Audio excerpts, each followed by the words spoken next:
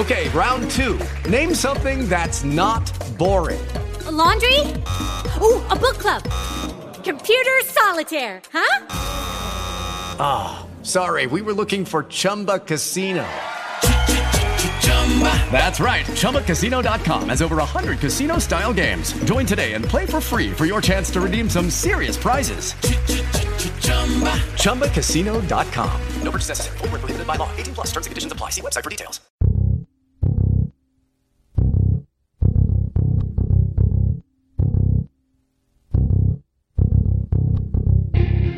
Hey, this is Nick Gomez from The Walking Dead and Dexter. Hi, Sister K. Hi, Sister J. Hey, y'all, this is Lou Temple. You know me as Axel from The Walking Dead, and you're listening to Sistah Speak. Keep on listening, you follow me? Hey, what's going on, everybody? It's your man Vincent M. Ward from the hit show The Walking Dead as the character Oscar, and from True Blood, Hollis. I'm here on Sistah Speaks. What's happening with y'all? Sisters, what's going on? This is Chad L. Coleman, Tyrese from The Walking Dead. What's up? Let's talk about it. I'm Lincoln, I play Beth on The Walking Dead, and this is Sistah Speak. This is John Bernthal telling y'all to listen up. Hello to the podcast, coming to not live, but coming to you from the Philly Comic-Con, and sending big love. This is Sarah Callies. Bye. Hey, this is Steven Yun. Hi to Sistah Speak. Hey, what's up, Sistah Speak? This is Lawrence Gilliard Jr., also known as Bob Stookie on The Walking Dead. Just sending a shout out. What's up? Hi, Sistah Speak. This is Alana Masterson from The Walking Dead.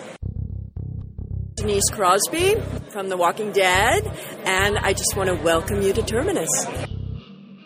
Hello, Sistah Speak. This is Jeff Cooper. Hey, it's Josh McDermott from The Walking Dead, and when I'm bored, I'm listening to Sistah Speak. Hey, hello, how are you? How's everybody out there in podcast land? This is Iron E. Singleton, a.k.a. T-Dog from The Walking Dead. Just want to give you a shout-out to the Sistah podcast company. Thanks so much for all the love and support. Take care. God bless. Peace. Yeah! Hey, this is Ross Marquand. I play Aaron on The Walking Dead. You're listening to Sistah Speak.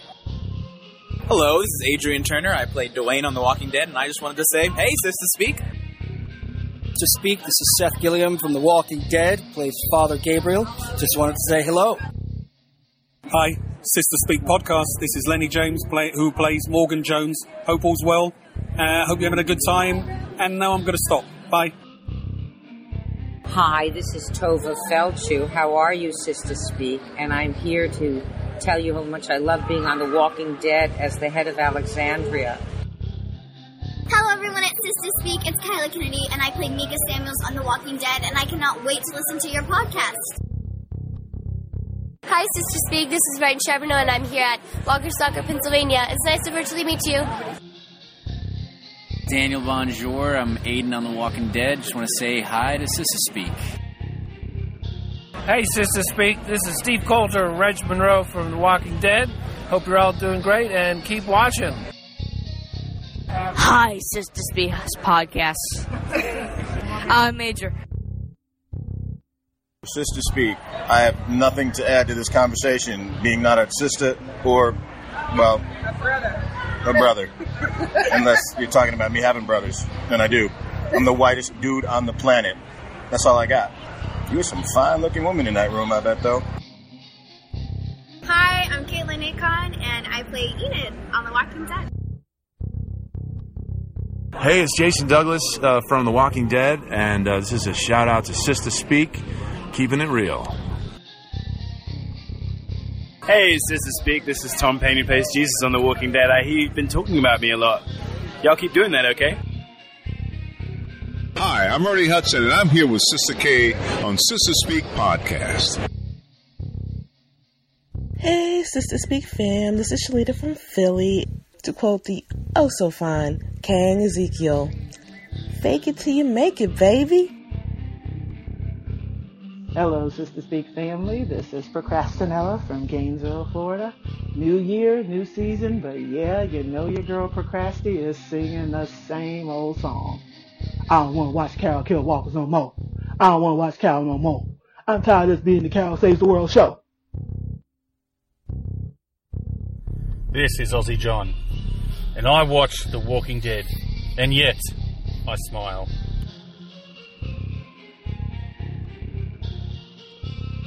This is Procrastinella from Gainesville, Florida. Back end of season 8. Second verse, same as the first. I don't want to watch Carol no more. Y'all done killed off Carl, but Carol's still here. Carol gotta die. Carol gotta die.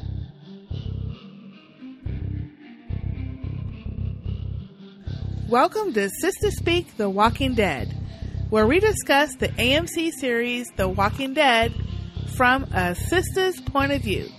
I'm Sister K. I'm Tasha. And I'm Zombie Scotty. And welcome to episode 85. Let's get started. All right. Welcome, Sorry, I Sistah came in early. That's all right. Welcome, Sistah Speak Nation. As you can hear, I have two amazing guests here with me tonight. Oh. We have Tasha and Zombie Scotty. Welcome. Thank you for coming on the podcast. Woohoo! Thank you for having us. You're more than welcome. We are going to be talking about episode 10 called The Lost and the Plunderers. And before we get to this episode itself, I've been asking everybody throughout the season as they come on, and Zombie Scotty, we've already talked a little, but you can refresh us on your thoughts of the season so far based on the whole series as a whole, how we started. Ladies first. Oh, well, I'm very sad because in the beginning this was like my show. I loved it. I couldn't wait for it to come on. And now I'm just like, I can't even watch it live. It's like, I'll just watch it when I watch it. I mean, I it's like the loyalty that I have to finish. Like, I feel like I have an obligation to finish it, but it's become such a chore that, Well, at least they're showing us zombies getting ground up in cool ways again. So, that's fun. But, I had my little zombie rant last week when you had the Brother Ray and Robert from the Bay. I think Gimple wanted to make his mark by trying to make Rick be the bad guy before Negan. And I think it just botched the arc. Rick's supposed to be good, now he's bad, now he's good. Forget it. It's just, I'll take the rest. When I was watching this one, it's like, okay, so Carl's dead. Okay, reset. What do we do from here? Yeah, what do and we the first thing Rick does is he walks away from Michonne. It's like, what? Who wrote that? No. God, just restart. Get it right. No. So, but I did like what they did, with the zombies in this one, and I do think Trash Lady did a good job. But we'll get to that. You do? Okay. Yeah, I actually do. I think she had a good scene. Her one good scene of her whole time in the series. Really?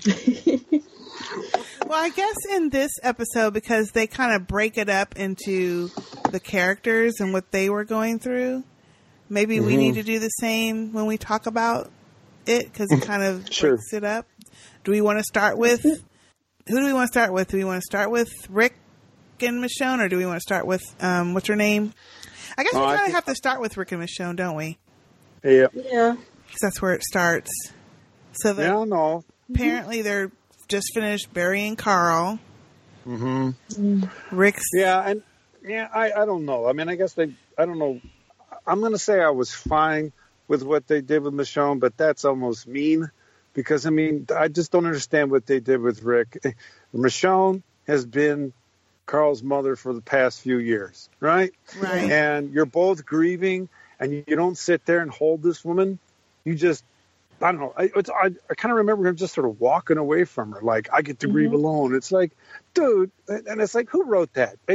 So that bothered me. I was fine with Michonne's reactions and how they wrote her, but I didn't care for how they sort of, I mean, I guess Carl was supposed to be Rick's son, but Michonne had sort of become his mother, and so her grief was just as honorable as Rick's, and they gave him this little space that I didn't like. I thought, no, they need to share this as equals, not as Rick having his own private party. But That's me. Yeah. That's a good I point. was wondering. I was wondering if this is going to like drive them apart instead of bringing them together. You know how a lot of people with the death of a child, it can break up couples. So I'm just wondering if that's kind of what's going to happen. I mean, they still have Judith, but I just had that vibe that Rick is the kind of person, it seems like he would kind of push her away because of his, feelings, Well, if you're going to push a beautiful woman like that away, then the character's dumb and who cares? Yeah, just move on. Well, he doesn't deserve Michonne anyway. No. After trying to get with haircut, number 5. I'm still a little salty about that chick. Well, yeah, we'll get to her. Go ahead. So for me, sorry, I just can't intelligently talk about it. I just want to just go, ugh. Well, here's what they did wrong with her, right? I liked the Michonne part of this equation. I didn't like the Rick part of the whole episode. Right. The whole Rick part to me was stupid. I didn't believe his reactions. He's just like, I feel like Andrew Lincoln is now at this point like, fuck, I don't like this shit either. So I'm not going to give my all. So I'm just going to be a red-eyed. So I'm just going to be looking into space, looking like I'm dumbfounded all the fucking time. I'm just going to be like just not reacting to anything and just looking lost. And that's just lazy to me. I don't know. It just irritated the fuck out of me. And then you're right. When Michonne was trying to talk to him and stuff, he was just like, "What? What do we do? I need some time. Do you what? Is this what Carl was trying to say? Huh? Oh, the mysteries. Now, the problem is the actor's doing a good job with what they're giving him to do. But I think they've convoluted his role. You're right. To the point where they've made it clear they're not going to let him be a hero, right? Because he attacked Negan first. So now what are they going to do with him? We're supposed to keep going through redemption and hate on him? I don't know. Kirkland sits there in Talking Dead and acts like he's all happy with how things are going, but I can't imagine that's what he's saying in the back room. It's like, what'd you do to my Rick? Because he's got to say that. He can't be talking about, oh hell no, they fucked up my story. No, aren't they also in a lawsuit? Isn't there like a lawsuit going on right now? No, I love it. I hope so. Between AMC and Kirkland, I think, or Kirkman. But that's a good point. Let's just assume there is, right? Mm-hmm. But that's the whole point, is that this guy who created this thing is now got to sit on national TV and pretend it's all good. Right. It doesn't. He never had to be in that position. I'm not saying they had to follow the comic book, but their attempts to make Rick. Rick's thing in the comic book wasn't that he wasn't a hero. He was just a level-headed killer, right? I mean, he was a level-headed guy. And Michonne and he were level-headed killers. Yeah. And that's why they survived. They weren't like level-headed pacifists. So they figured out, what do we got to do to keep the most of us alive? And he had his moments of rage, but this one, they turned him psychotic a couple seasons ago. And now they're just stuck with, Which, I don't mind the psychotic pieces of it, but to me, it's when you make it to where it doesn't make sense. So he's got these psychotic moments that made sense back in season whatever it was, but then he bit out the guy's throat, right? Yeah, that's for a purpose. He's protecting his son. Yeah, and Michonne. But when you have him being like this, knowing that what you're doing is going to possibly harm your loved ones, that's when I have fault with it. Like, this is not something that Rick would do, because he's always doing something crazy in the effort to protect his loved ones, not to just do it because he's cocky and shit. And that's what they had him doing. And now it's too late. They've done got us here, and you're trying to back that shit up and make us feel so sorry for him, and I don't. I felt more compassion for Michonne's reaction to Carl, because here she's lost 2 sons now. Right. And to me, I feel more for her loss than Rick's, because I'm jumping to the end, which we gotta talk about. No, I'm not gonna jump now. But I'm just saying, one thing in that theme of that conversation was he caused basically all this. All this was Rick. Negan told him. Right, exactly. That's your fault. No, I like the point you guys talked about last week, I kill people, but I don't get them killed. Yep. And the way they wrote Rick getting 30 people killed to keep Negan alive is just, I'm sorry, but it's just dumb. Mm-hmm. And I don't think that everybody would have sat there and said, okay, Rick, we're all going to risk our lives so you can bring this one dude in alive. No, I don't think that's how they would have played it. Mm-mm. I don't think Wait, you're going to let him stand there? What are you doing? This could be over now. Right. And so I did like all of the Michonne moments where she's trying to give him a moment at the great. First of all, wait, let me go back for a second. I was highly pissed. Was any of y'all pissed that they ended up burying Carl in motherfucking Alexandria? Oh, I didn't We're have a not reaction. rebuilding Alexandria, so you're going to bury him somewhere where you can't ever go back? Are you probably not going to go back? Or maybe you are thinking you're going to go? I don't know, but I was annoyed by that. I don't know that they were thinking that far ahead. Huh? I just don't know they were thinking that far ahead. I guess. I was like, we got to get going.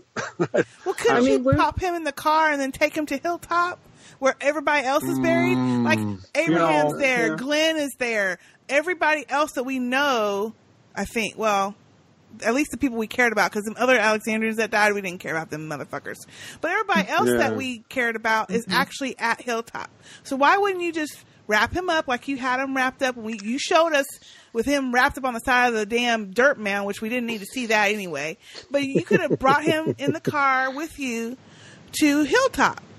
Right. That's true. Mm-hmm. Yeah, I'm with you on that one. I wasn't thinking of it. I was looking at Rick hanging that gun on the cross and then taking it off. And, what was that supposed to be? Someone said it was a tribute to Shane. What? I don't know. I thought there was a reference to Shane. I don't know. Maybe that's the gun that Carl shot Shane with. I don't know. I didn't even say that. Okay, I was just looking at him playing with the gun and the cross and said, "What?" Well, was he going to leave it there? I wondered, is he going to leave the gun there or then thought better of it, or what? I'm thinking you might not want to leave a nice gun for someone else to snatch up. Yeah, no, I see moments like that and I go, okay, so a bunch of people sat in a room talking about this scene. Yeah, and this is what they came up with. Yeah, because don't you think that every scene is supposed to mean something or go somewhere? But this is not going nowhere. None of this shit is. No, it's not. It's like, where's Waldo? Oh, yeah, that's that episode 10 minutes ago, 10 episodes ago. That's what that meant. Yeah. Oh, and then the writing used to be so good, and I don't know what's going on. Right. Well, the guy said it last week.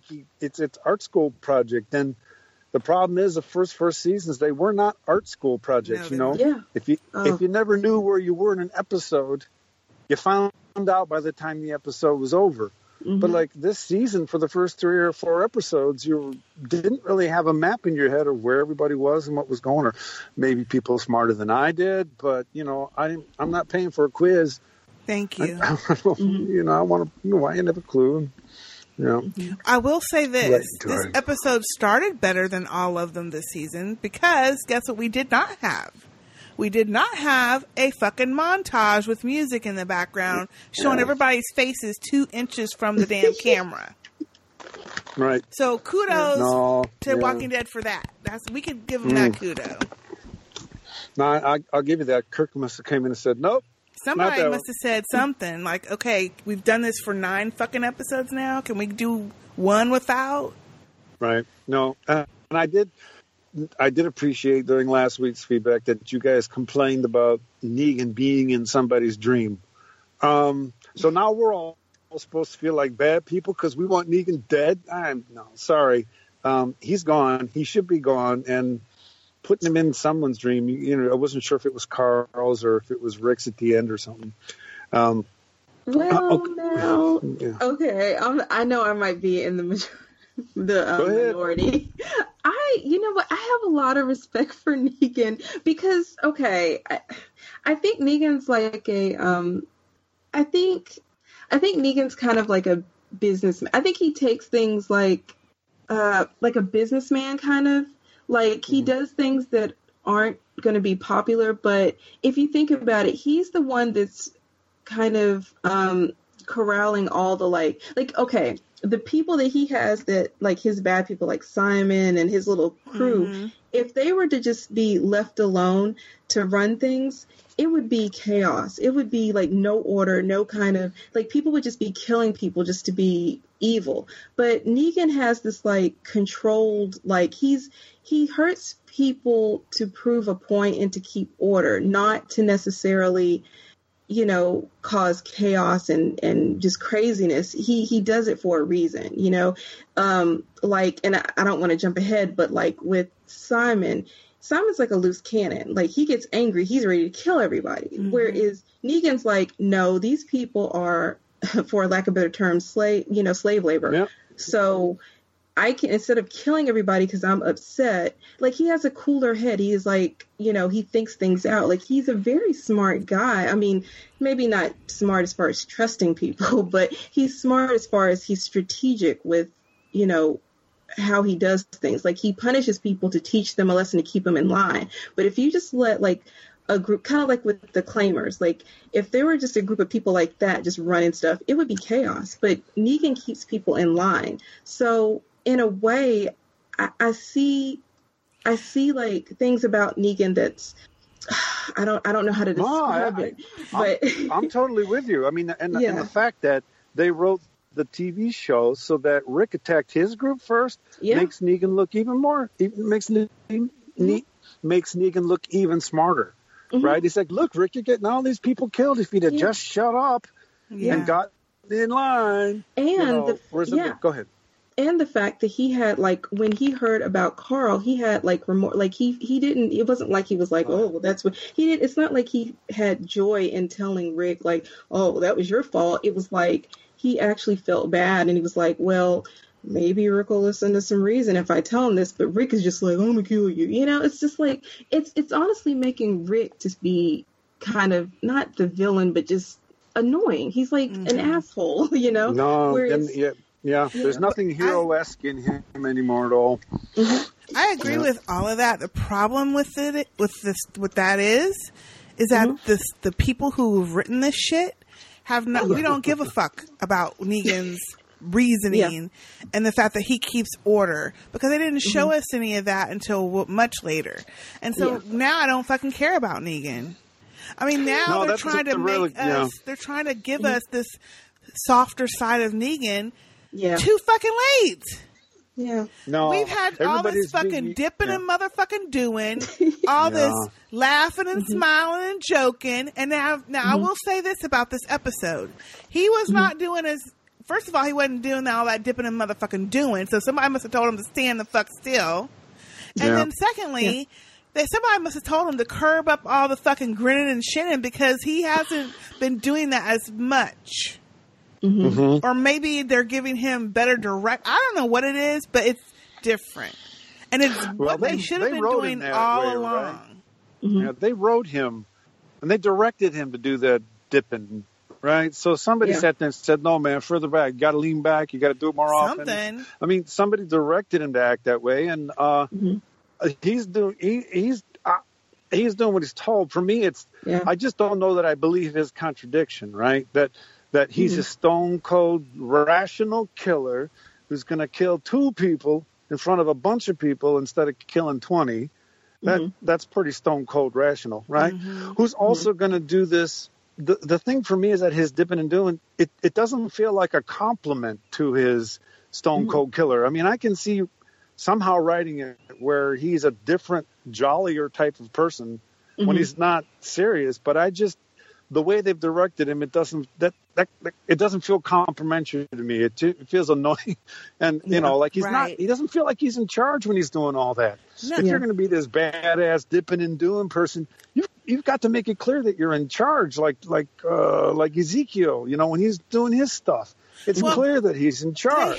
They've tried to do that with those scenes, like when he threw the doctor in the oven, and when he killed that fool that was talking to Spencer, and apparently he killed a 16-year-old somewhere at Hilltop or Alexandria or whatever.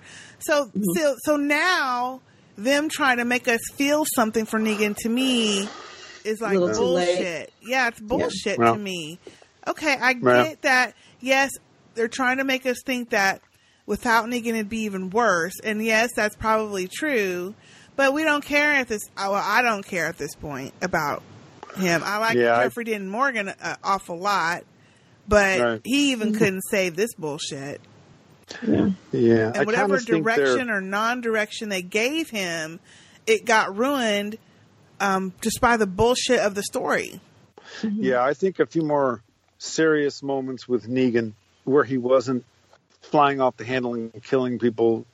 Little backstory about where the Saviors live, how their daily lives are, so that we could understand his contradiction a bit better. Yeah. That would have made it more satisfying for us to watch. But, Rick's been the leader of this group for 6-7 seasons, and now we're supposed to hate him, and we're supposed to, or not like him as much, and like this guy who bashed Glenn's head in. And I think they're almost.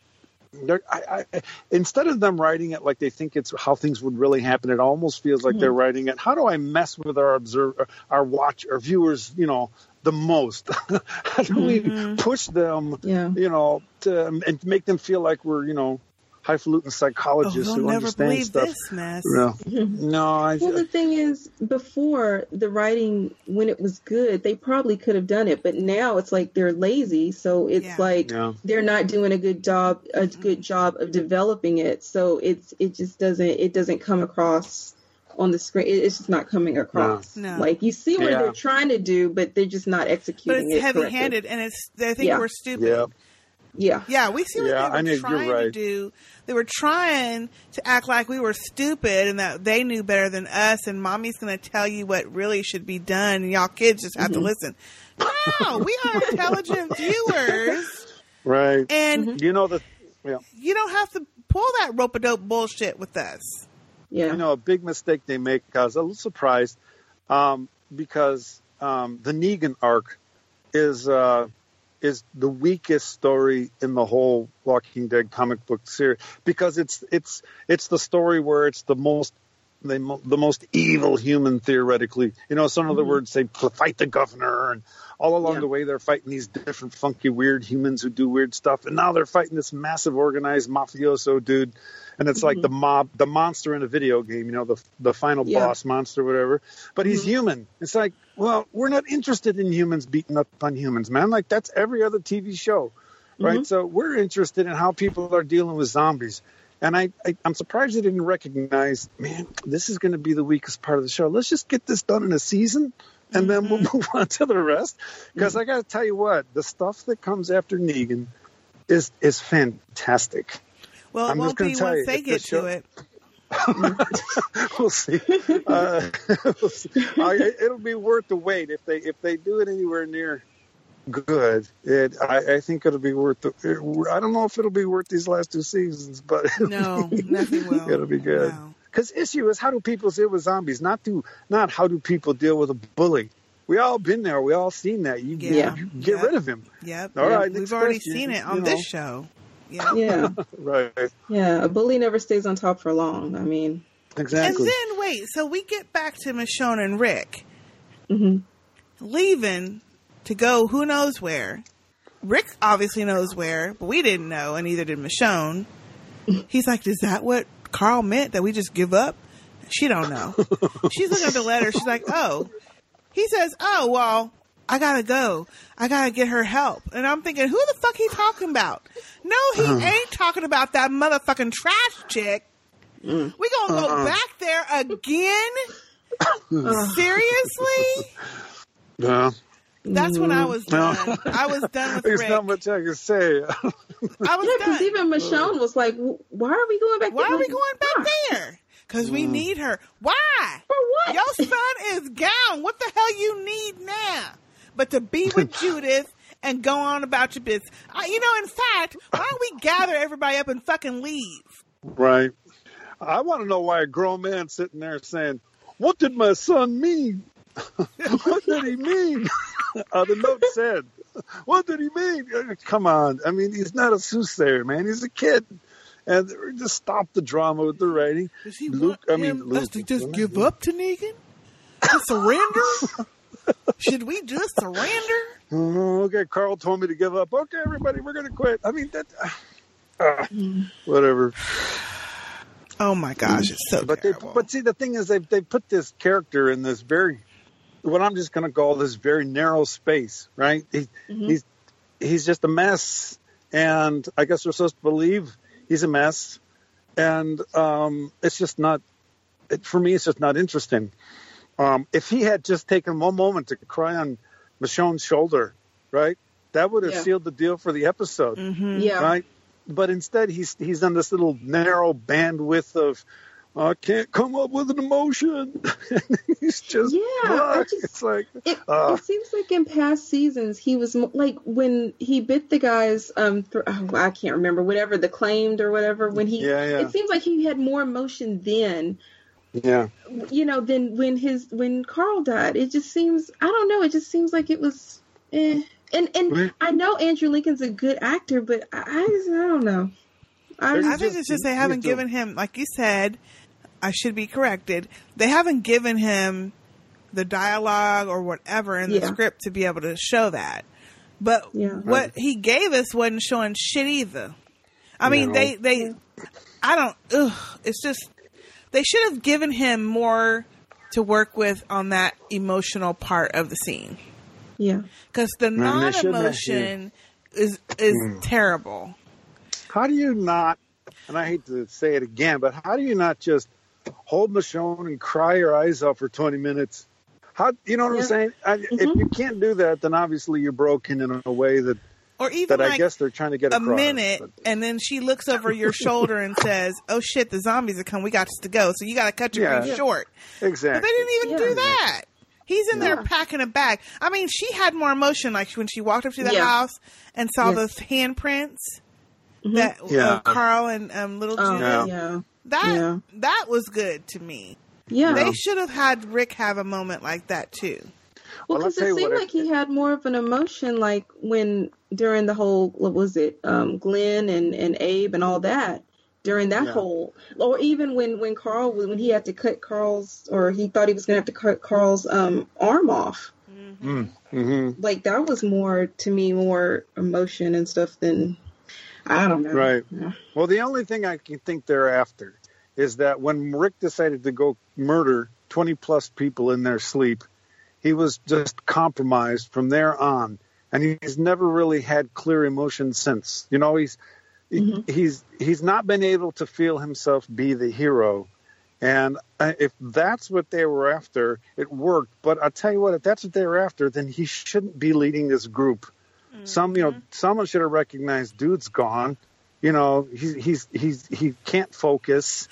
Someone needs to take over, and I don't know. But he seemed to be able to get enough of it together to create this 3-episode plan to take that to do nothing at all, but get more people killed. Exactly. Oh Lord. Then wait, when we get to the trash chick, and we find, and she's there by herself, and there's all these fucking zombies, and they get trapped. Then he finally gets some fucking gumption when she says, "Take me with you." He's like, "No, we ain't taking her." Well, then what's she going there for? Well, let's go. Because as soon as you found out she didn't have no people, he's like, "Oh, fuck her." Yeah. Well, he didn't have any space for her at that point. And what tripped me was when Simon showed up with his group. Yeah. All right. Yeah. I think that was so. Simon shows up with his group. But wait, trash lady. Go ahead. But before you go there, the way they did. Now, I will say this about this episode: the way they did each scene, and you didn't realize the timing of it, and how they were connected until later. I like that. Within one episode, I'll take it.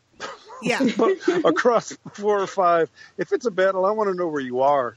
True. I want to know who's fighting who where, and I can piece it together.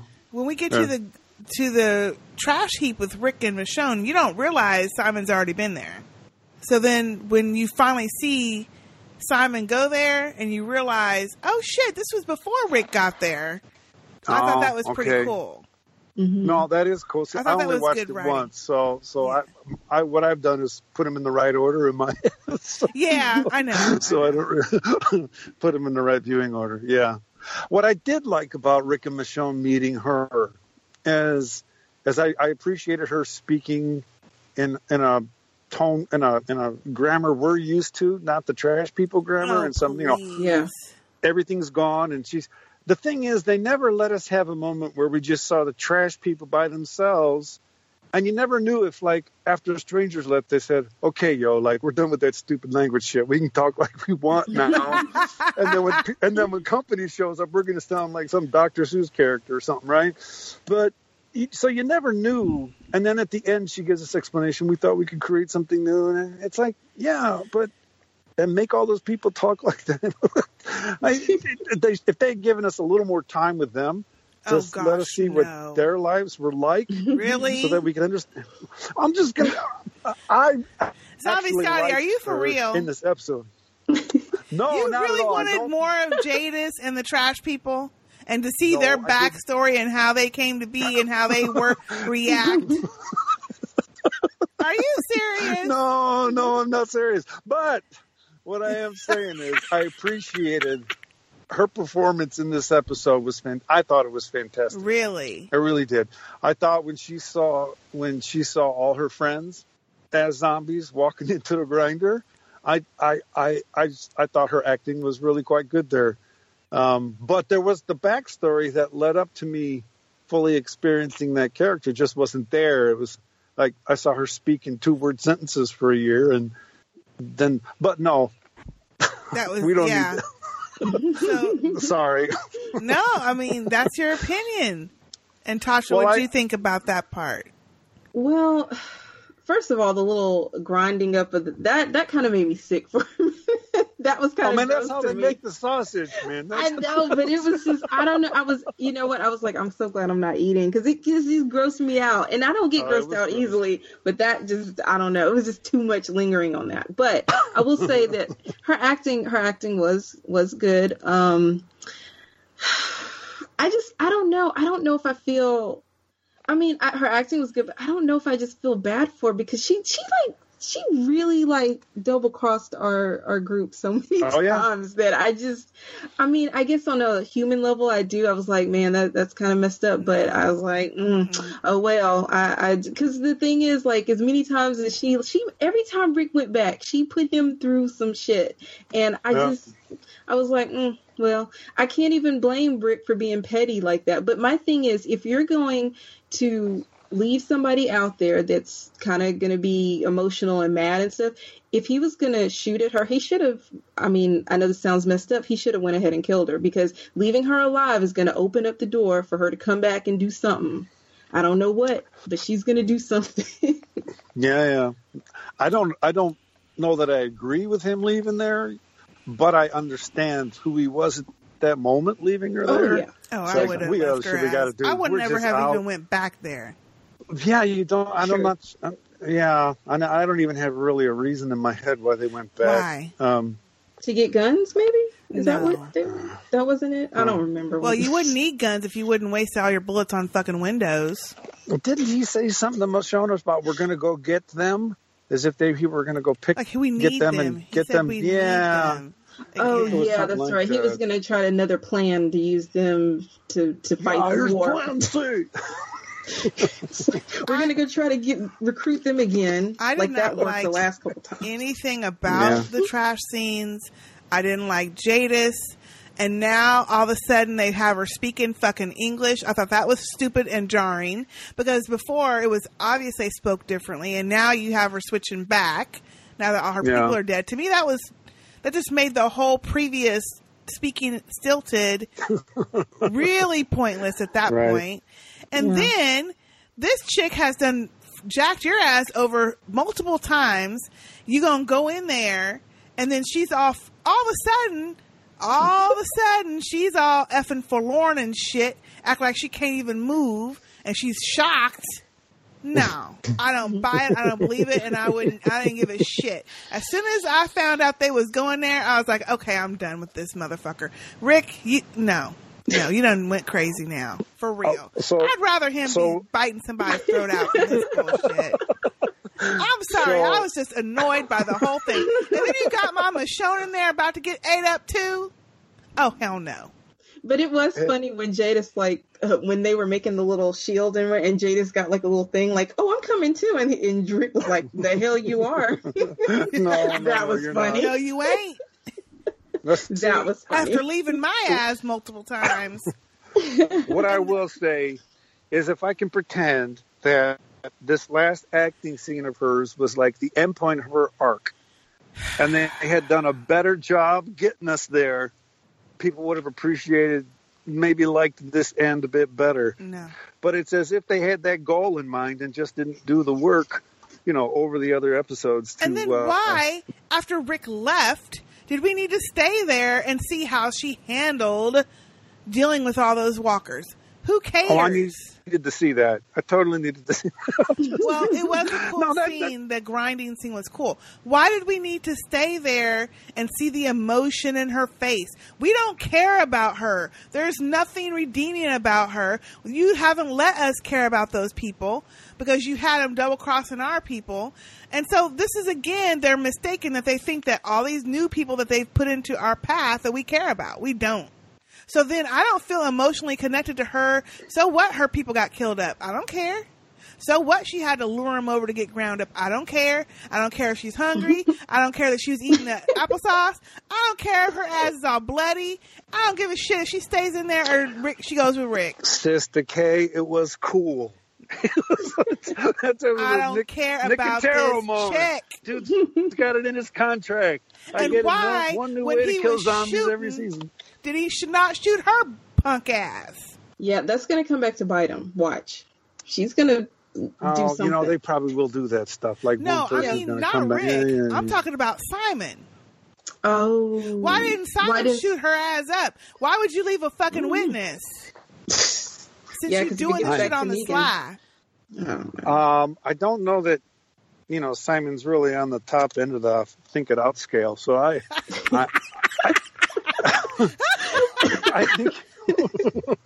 think he may have wanted to piss her off, though. Oh, yeah. Like when you're in charge and that many people die because you're trying to piss one person off, you shouldn't have been in charge, man. And this is where Negan comes in, right? And he's going to say, what? You know what kind of resources you killed off because you were pissed off at one person? Oh, I think Simon's in for a Lucille date. Yep. But now, what do you think, when he asked, what was her name, Jadis, what does she think that place is? Because, he's like, it's not just a dump because obviously something's going on there. What could it be? Like, I think she was a hippie. Didn't care one lick. I think she was a hippie. I think she was like a commune hippie. Oh, no, not her. I'm talking about the place, the junkyard. Because remember he said something about there was something landing strip. I don't know, something. I guess I remember helicopter saying, why the dump? Yeah. Oh, yeah. You know what? Okay, I missed that. No, you mean Rick, Negan said that, you mean? No, I thought Simon said it to Jadis. He was like, "Do you know what this place is?" And I think she had said like, "Oh, it's a junkyard." I don't know. I caught a little bit of it, but not enough to be interested. But I'm just wondering. There was something there. Yeah, it was something like hidden because they were like, "Why would you make your home in a junkyard?" Like. It's like, what are you hiding, basically. And because I don't know if maybe they have like the floor plans to that place or Simon knew and he was trying to get it out of her. I don't know. I mean, I had to find something interesting to try to figure out what. No, 10 episodes from now, we'll find out. Yeah, exactly. Well, and then we'll feel dumb didn't because we care. didn't find a connection. They spent probably a whole 15 to 20 minutes on the junkyards, and I didn't give a crap about none of them. Except that So Michonne the got thing out. is this. Okay, so 15 people walking with machine guns pointing them at you. You got 15 machine guns, people with machine guns pointing them at them. Are you really going to give up your guns? No, we just have to have a standoff. What? No, I wouldn't. Exactly. No. No, I'm not going to give you my gun. I mean, it wasn't like there was one person with a gun saying, give me a... But the problem is whoever, if her people had the machine guns, they weren't shooting them. Obviously. But they had given them all back. They all had guns when they showed up. That's true. And then he said, give us your guns. And she said, okay. Oh, why? And then after they give the gun, she gets big and bad. Yeah. And wants to smack him down on the ground. See, stupid. I don't give a crap. He should have shot her ass too. It was a strong punch. Yeah, well, one thing that shows... It was a good punch, wasn't it? But she's a tall person. She can stand toe-to-toe with Simon. Yeah, that's why I wish you hadn't given up the guns. If you're going to die, go out in a blaze of glory, not like that. You know, have a fight. Don't sit there and take it. Zombie Scotty, don't you know they don't bother? So she wasn't going to fight. I can't believe y'all like that bullshit. Oh, no. I didn't say I liked it. Or you thought she was... I thought that this was her best job because she got to say more than 2 words. Well, that's...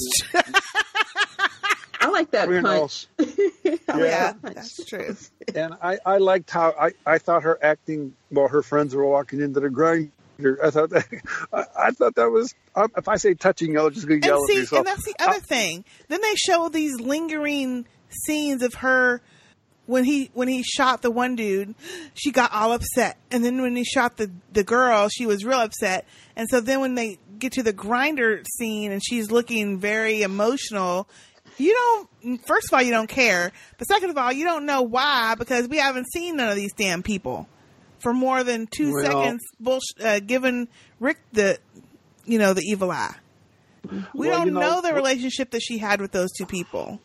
No, and that's one of the weaknesses, because they're trying to use Ezekiel, her, Rick, Negan, Maggie, and whoever the guy that was that Maggie took over at the Hilltop. They're trying to use them all as different models of leaders, right? Mm-hmm. And who's the best kind of leader? And right now they're all pretty messed up. I mean, mm-hmm. And what they have done well, like with Rick, one of the reasons, if we're to believe that he's that messed up, it's because all these people are dead because of choices he made. I mean, and she's recognizing, oh my God, these people are zombies now because of choices I made. I let them have the guns. What did I do that for? Walk into the grinder. I mean, so I get what they're doing there, but we just can't sense her anguish like we can sense Rick's, because we've been with Rick's group for, like when Rick was going through what happened to Glenn and Abraham, right? That was probably would have been the equivalent of what happened to her when those 2 people got killed, but we didn't care about them like we cared about Glenn and Abraham. Right. And we didn't have any sense of the emotional connection to the same extent. So it's almost, okay, we're getting a little snapshot of what a different leader might look like in a different,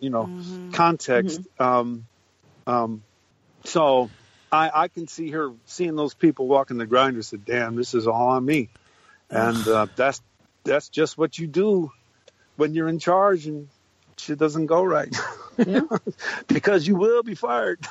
If someone can find you, so yeah. So then, okay, before we get to Negan and Simon, can we talk about one other scene that I didn't give a fuck about? Uh-oh. What was that? Enid, Aaron, and the fucking Oceanhide chicks. What was the purpose of that? Can someone please explain to me, first of all, why they went there? Then, how are they even allowed to leave? Okay, that's even worse than the trash people. Yeah, it was. I'm sorry. Actually. Bunch of people sitting in a writing room saying, okay, wouldn't it be cool if there were a group of women that lived all by themselves near the ocean? Why would that be? Oh, because they came and took their husbands. Okay. Yeah, let's turn that into a thing. Let's flesh it out. And then we end up not caring because they don't spend any real time with them. All our time with them is spent through Rick's group's eyes, right? So we don't see them as the same kind of characters. And Enid or whatever the twins' names are, Aaron and Enid. Aaron and Aaron. I'm sorry. Isn't it Aaron and Aaron? No, Aaron and Enid. Aaron and Enid. Aaron and Enid. See, I'm messed up on it. I liked him, but I liked him when he was hanging out with Daryl. And she was Carl's first kiss, and I never really followed. I never figured out exactly what they were trying to do with her. So when you take those two, put them together. Yeah. So, well, okay. Well, I can't stand Aaron's ass. Sorry, Tasha. What did you think about Aaron? I did. I don't even know. They were there for guns? Is that what? I mean, again, they already took all their guns. Yeah. So then, what did they go back for? To try to get them to fight? Because they already told them no. Okay. So, right. I don't know. I fast forward through that part, honestly. Enid. First of all, Enid shoots the damn girl's grandma. Dead. I mean, the lady is dead, and then they're allowed to leave later. Yeah, because weren't they going to kill him or something? And then it was like, no, we're not. Yeah, it was really quick. Oh, take him to the beach. Kill him. Actually, she never did say kill him. She just said take him to the beach. I tell you, I forgot all that stuff. And then Enid gets up in her face going, well, you can't just stop killing people that try to come to your doorstep. Really, Enid? You just killed her grandmama. No. That was so I have stupid. No answer. It was so dumb. It's like, okay, let's get through this scene. Move on. Next. And then he stayed. Yeah, exactly. Let's even quit talking about it. Apparently, they're going to bring him back because Aaron stayed. Well, and then here's what I'm thinking. He and she are sitting out. They just get out of this place, right? These people say, hey, yeah, you can go. We won't kill you. Okay, so let's just stand here on the border and talk this shit out for another 5 minutes, all right? So they sit there and they talk it out, and they both go through this acting school drama. I'm going to save this. I'm going to convince them. Man, go off in the woods another 30 yards and whisper that shit. How do you know they don't want to come kill you still? They might change their mind. Right. And all the drama. It just no, I'm going to stick around. These people, we need them, and so I'm going to stick around and convince them. That's how you say it, like a De Niro, not like no, I'm going to stick around. Oh, but yet and still, this is the same fucker who let his husband turn into a zombie and walk off. Yeah. But yet he's convicted enough to stay with these chicks and then convince these chicks to have no more guns or weapons to fight in a fight that they've done already lost. Okay. Yeah. Okay, writers. That makes perfect sense, doesn't it? Yeah. It feels so. For me, I got to say, the first 5 seasons, it just didn't feel overwritten, right? Rick at times felt overwritten, like when he'd hallucinate and see Lori and stuff. All right, that felt a little heavy-handed, and dealing with Rick's trauma. But all the other characters were pretty stable, clear people. And just for the last couple of seasons, it seems like everybody's supposed to have these weird growth arcs. And so I guess Aaron lets his lover die, so now he's got to be Superman. I'm not sure that all makes you Superman. And I said, why would you sit there and get so dramatic in the middle of the woods? It's just one other person with you there. Just say, hey, I'm going to stay. No, I'm going to stay. It's just a little, it seems like it's like I hear the writers instead of the characters. He had more emotion there than when Aaron died, actually. Yeah, no joke. Sure. Eric, or whatever the hell his name was. Yeah. Oh, gosh. That was the worst. Yeah. The worst. Okay, so then on to Negan and Simon, and then Simon. And I will say I like the scenes with Negan and Simon in the conference room or wherever they were. Yeah. Because for once, Negan wasn't dipping and doing, and he was actually, even though this is how they should have played him the whole time, because he would smile and try to be charming, but then when Simon kept challenging him, he would get well, okay, what the hell did I say? This is what we're going to have to do. Yeah. Right. You could tell he was getting irritated. Yeah. And the character, the actor gets irritated pretty well. He looks irritated, because he's sitting there with that bat, bam, and we were watching it the other night, and I'm saying what I do like about the way they shoot Negan sometime, in terms of the camera, is that you never know if that bat's going to come around, and so I don't mind. I think that gives him an edge that's kind of interesting, but yeah. And so what did you think about Negan's wanting to not go and kill everyone, but just kill a few? Even, this is just at the trash heap, but even when Simon first came in the room, he was on the walkie-talkie saying, okay, find the doctor, find Gabriel, and then make sure that you're going and checking on all the other outposts. They hadn't heard from, whatchamacallit, either. That one dude. Gavin? Gavin, yeah. Look, they're actually, as Tasha said earlier, they've almost written Negan to be the smartest of all the leaders, right? Mm-hmm. I mean, if they hadn't written Rick to be so compromised by killing 20 people in their sleep, and had Rick do some recon, and then somehow Negan makes the first move, so that Rick's making sort of revenge moves, and then they're in a war that way, then you can see Rick trying to keep up a moral high ground and trying to keep people alive and stuff. But Negan's the one trying to keep people alive, not Rick. So it's like, I'm not sure I enjoy this Rick thing. I want to see someone that's trying to keep a certain number of people alive in a way that's different than Negan does it. And honestly, I'm not seeing it. Now, someone can say, well, Rick got 30 people killed like in the first day of the battle trying to keep Negan alive. Negan is one person, not everybody. So there really isn't a leader out there that you think, oh, that's the way I do it. That's the way I do it. And I respect myself. And it's like, for me, I guess they could say, well, because it's zombie apocalypse and people are complicated, blah, blah, blah. Yeah, I find. But when I watch these things, I do kind of want to see, hey, if I were in this shit, how would I try to do this? How would I try to do this and respect myself, help other people do things in ways that respect themselves? And I don't see the writers struggling to have that person around. And that would not be as exciting as these crazy fools. No, But they didn't took crazy to a whole nother level. Yeah, I know. It's just they're all the leaders. Negan, Rick, now Maggie.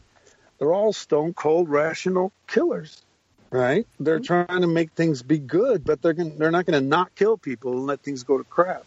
So how do you be a good stone cold killer? And Maggie's the one I see doing things the way I would respect. Yeah, right. Not Rick or Negan. Right. Maggie's making some hard choices, but she's keeping the largest number of her people alive, and she's not letting her people be killed so that Negan's people can stay alive. So, now here's the problem with Maggie's group, Jesus. Yeah. I'm just gonna say, yes. If Jesus wasn't there, I think Maggie would win. I mean, as far as the leaders that's doing it the right way, but Jesus is getting in her ear like, oh, we can't kill people or whatever. I don't know, whatever he's saying. Yeah. And do you think those conversations would happen that way? I can imagine Jesus sitting down with Maggie in closed quarters, just the two of them, so she doesn't get embarrassed if he, disagrees with her and vice versa. Yeah. Mm-hmm. And they just have it out. Do we really want to kill these people? What's going to happen? They just have this conversation back and forth. Instead, it's this big public debate. And, no, you can't kill them. It's not. And see, and I think that's what Jesus would have done. But whoever wrote the last however many episodes he's been in has totally flipped it. Because that's not the Jesus that we've been seeing. He wouldn't be so publicly telling people, no, you're not right. And creating dissension unless there was a reason. Yeah. And because Jesus was the one that wanted to get them to go and take out the whole, kill Negan, whatever. Now all of a sudden he's like, oh no, we can't kill people. He fought what's his name? He fought Morgan to keep him from killing people. If I was Morgan, I would have killed that little long haired dude. I would have killed Morgan. Morgan lost that fight. Morgan lost that fight because it was a written fight, not because it was a real fight. Because someone said Morgan's got to be beat up. What? Yeah. No. I'm sorry. See, they have ruined so many characters on this show. You can't even keep up with all of them.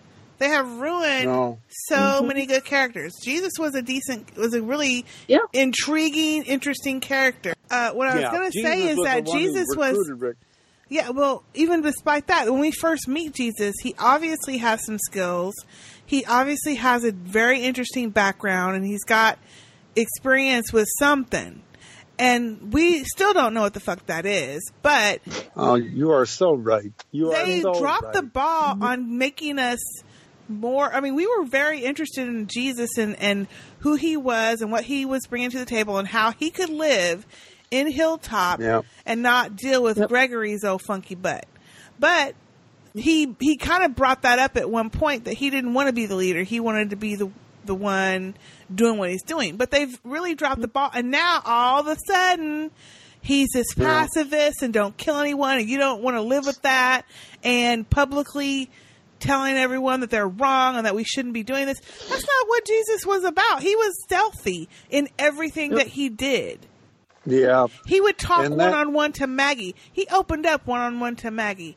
He talked one-on-one with he didn't go out and blurt shit out in the open. He didn't come out and do, so they've really jacked up that character as well as a whole bunch of others. Mm-hmm. And by having him be a whiny baby in public, right? And he's not a respectable killer, right? He's not. First of all, I'd have never picked that actor. He's a nice guy, but the guy playing Jesus needed to be a rugged son of a bitch. This guy's not rugged at all. He needed to be a salt of the earth veteran of something. Yeah. And who knew what it meant to kill, but didn't want to be in charge. But he was going to be the best counselor you had. But he would do it in private, and therefore you could respect him, right? But why they would make him sound like a... Well, you don't go kill these people. Come on, not in public. Because it undermines leadership. Exactly. And her leadership, she's struggling to keep this thing going as it is. Right. And he's not treating her like she's a leader when he's having these morally compromising arguments in front of everybody. And especially in front of the damn prisoners. Yeah, exactly. No. Thank you. As far as y'all are concerned, you're dead. Okay, so go behave. But we're going to go in the house and talk. And maybe you're okay. And that was a writing choice. I don't think these guys... I'll stop there. But no, Jesus was supposed to be a badass vet of something who was good at killing, good at thinking, but didn't want to be in charge. And that's not the way they're writing the character now. No. Morgan's acting more like Jesus, except you know he's a little off on either. Yeah, now he's either clear or the other way. We need to just call him Mode Man, right? He's either like in clear mode or Buddha mode. It's one or the other. He has no middle space. No middle ground. But he's one of my favorite characters still. Morgan? Oh, yeah. Yeah. He is. Yeah. Remember back during Clear when the writing was good? Oh, my God. Clear was so fantastic. Let's just I don't kill you. Remember those You don't kill me, I kill you. Oh, my God. No, I think I watched that episode 3 or 4 times. I think that was 3rd season. That was a great...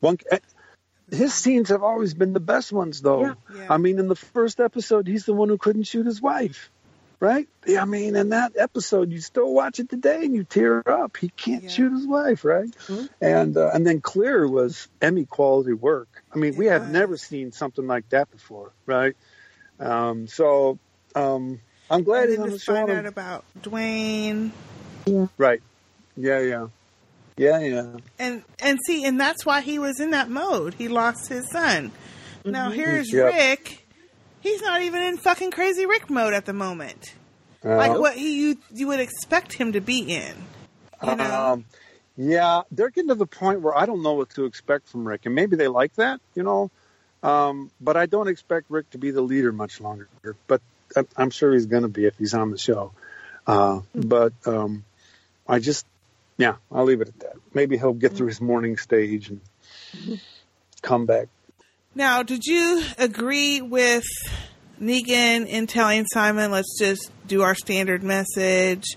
I mean, they're obviously going there because they know that she was with Rick at that one that one attempt that he made to go there, they apparently saw them. Yeah. And then the message that they got from Maggie, which was that corpse in that little coffin, that was actually pretty funny. Actually. Hey, that's Maggie's one, right? Mm-hmm. That Maggie killed one. Oh, I don't know. Did she shoot him in front of everybody? She's killed I don't remember. more than one, I don't know. hasn't she?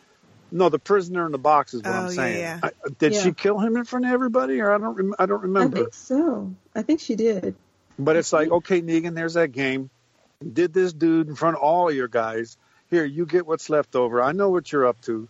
And the thing about Maggie now is she's killing one of Negan's people, but it's kind of in a revenge mode. I mean, yeah, I don't remember what her role was with the satellite and killing 20 people and stuff, but we understand. Was there. Yeah. Oh, that she was pregnant. Right, she was recovering, so she wasn't there. But no, she's badass, and I think she's actually better at it than Rick, and definitely better than Negan. But we'll see. Yeah, we'll see how this pans out. Now, Simon, what did you think about Simon being so obviously against what Negan wanted to do? Bad idea. I'm just saying. I think it's. I think when you just, it's kind of like how we're saying with Rick. When you have when you let your temper rule you and you're not making sound decisions, it's just a bad idea, you know. Yeah. And he's going against Negan. Negan's running shit. I mean, and the fact that why does he just haul off and try to kill Negan? Yeah. Why does he just have that fight?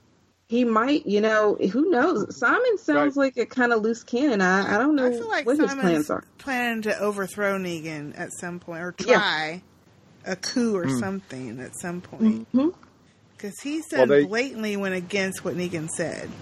Yeah. Yeah, he's kind of like, for me, they're writing him to show you what Negan isn't, right? They're trying to make Negan's character clearer to you. So what does he do? He goes to those people. He does what Negan says, right? He kills one, but then he just can't help himself. And then it's two. And then it's like, then now he's just falling into it. It's like, kill them all, So that's the, I don't want to call it ability because it sounds like I respect it, but that's the ability that Negan has, is to satisfy his bloodlust with one or two and then actually stop himself. And according to the universe of this TV show, that's what makes him a good ruler. I'm not sure that plays out in my world, but in their world, that seems to be the way things work, and Negan's the best at it, except for Maggie now. Yeah, I'm thinking Simon is either not long for this world or he's going to run off. I think he's going to have a talk with Lucille. I don't know. I feel like, I will say this, the guy playing Simon, I really liked. I thought he did pretty good on all of his scenes.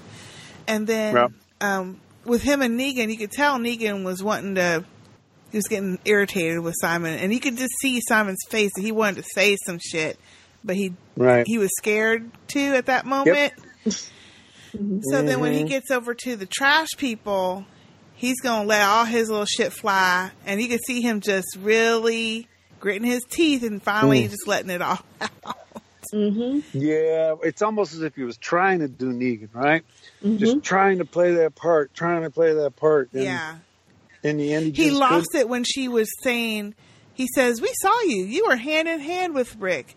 So, y'all were partly responsible. You tried to go against us, so the deal is no longer valid."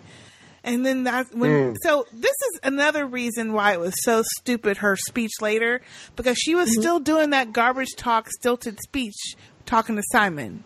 Delivered him. You shot him, not our fault, or whatever.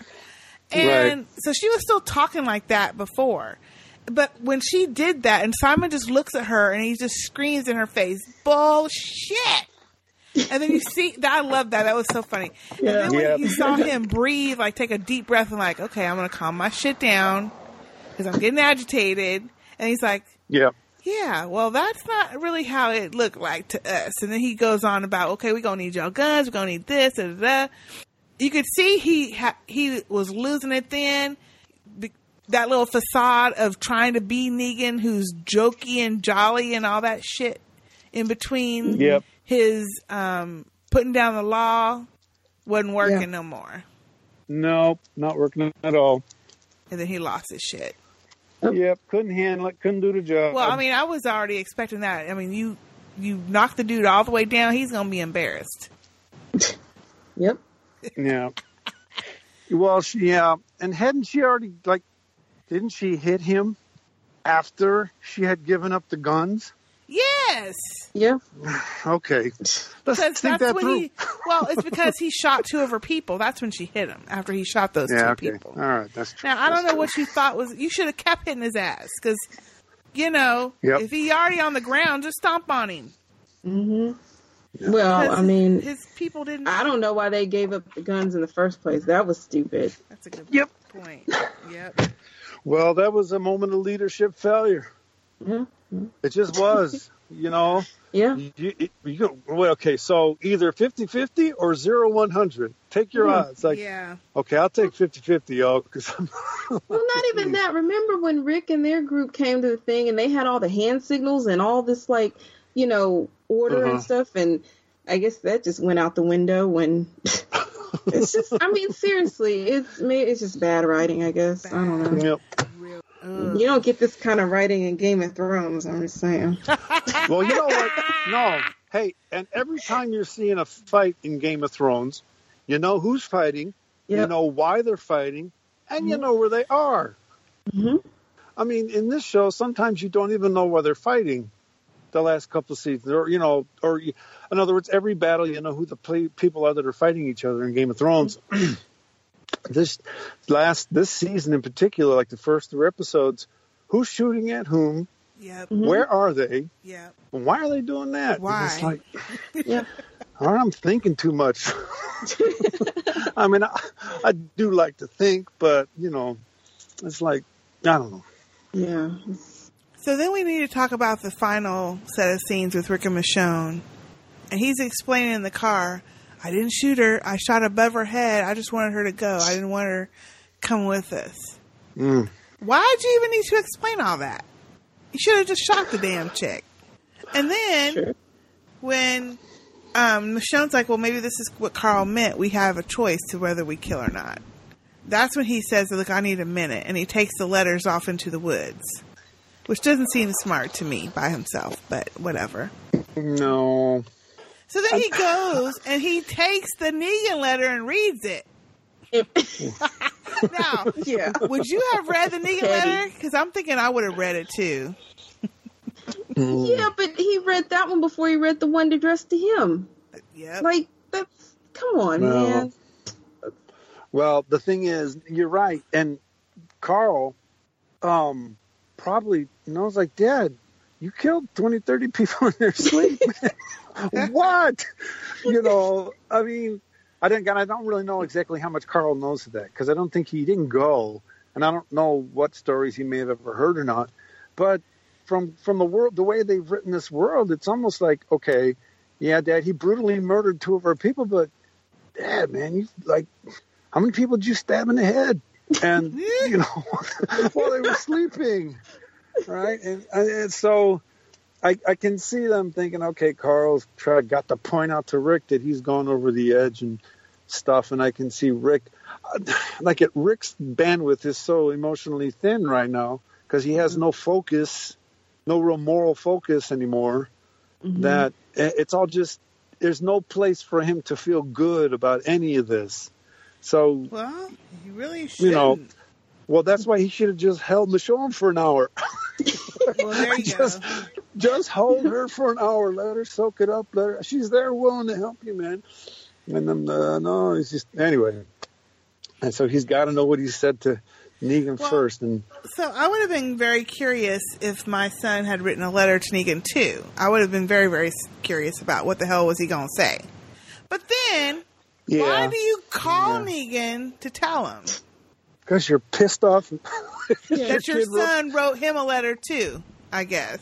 Because the first thing he says is, Carl's dead. He wrote a letter to you. Yeah. I mean, the only thing I can think the writers are after is that Rick's yelling. When Rick used to yell at bad guys like that, we used to be with him. Yeah, man, yeah, Rick's going to kill you. Like when they're in the train in Terminus, right? Mm-hmm. And they said, yeah, man, they don't know who they've got. Right? We were with him. But now he's yelling at Negan, I'm going to kill you. And it almost sounds like a jealous little kid who had someone's candy stole, right? I'm going to kill you. You took my son. Jealous that his son had enough respect for Negan to write him a letter. Yep. Exactly. Or and we're not with him. Or whatever. And it's like, how dare you give him respect? It's like, Dad, he didn't stab 30 people. You know. I want to know what the hell is in the letter. It had to be something. My dad don't know what he's doing. For Rick to call, to actually call Negan. To tell him. I think he's probably upset that Carl said something to him like, I think you could find the good in yourself. You know, you should try to get along with people. I don't think he said anything, I like you more than my dad, right? But I do think it was where he was looking for a good side in Negan that Rick couldn't see. Yeah. And so Rick's almost more mad at himself when he's yelling at Negan, I think. Yeah, that's a good point. Either that or it don't make a damn bit of sense to me. But, yeah. No, I think that's a good point. So what I liked is I used to be with Rick when he yelled like that. Like I said, yeah, let's go get him all. Let's go get him.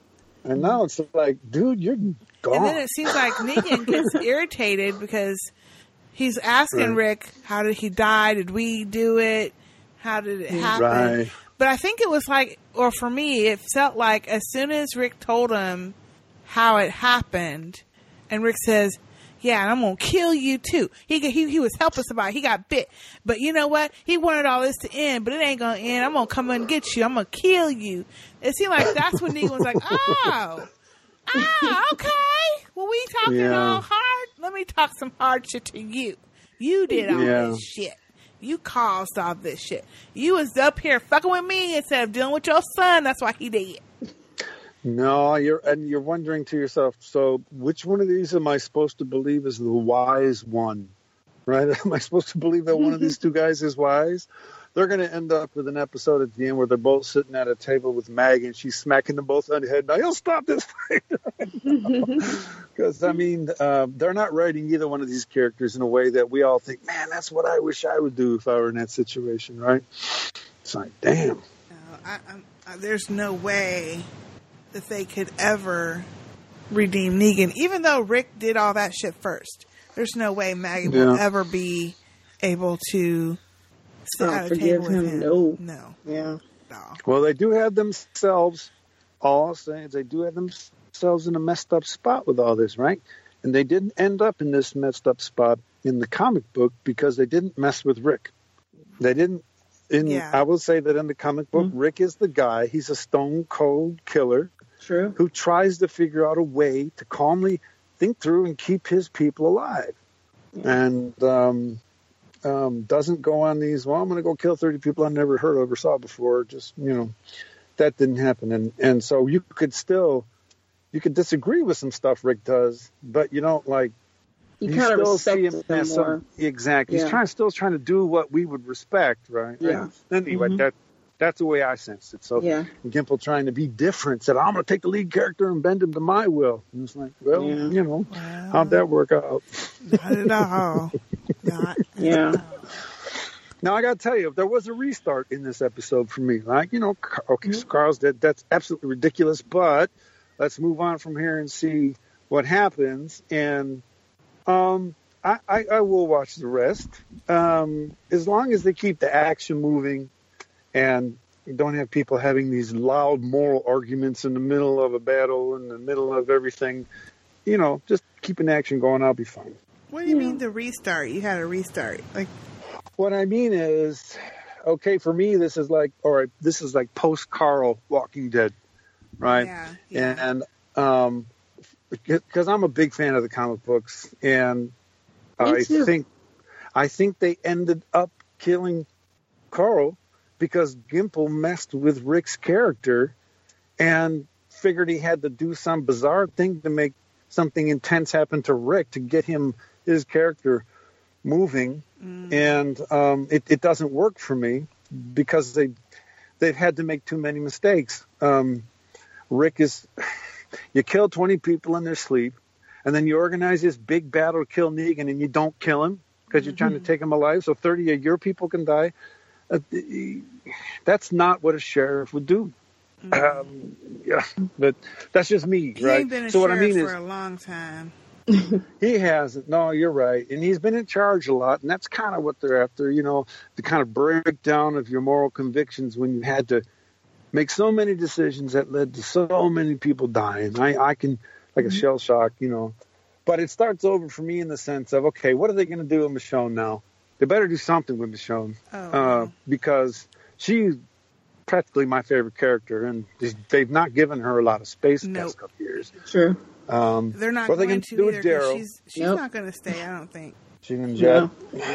Well, I think they're going to make them grow apart, like Tasha said, and then she's just going to ease on out. Well, peace. There you go.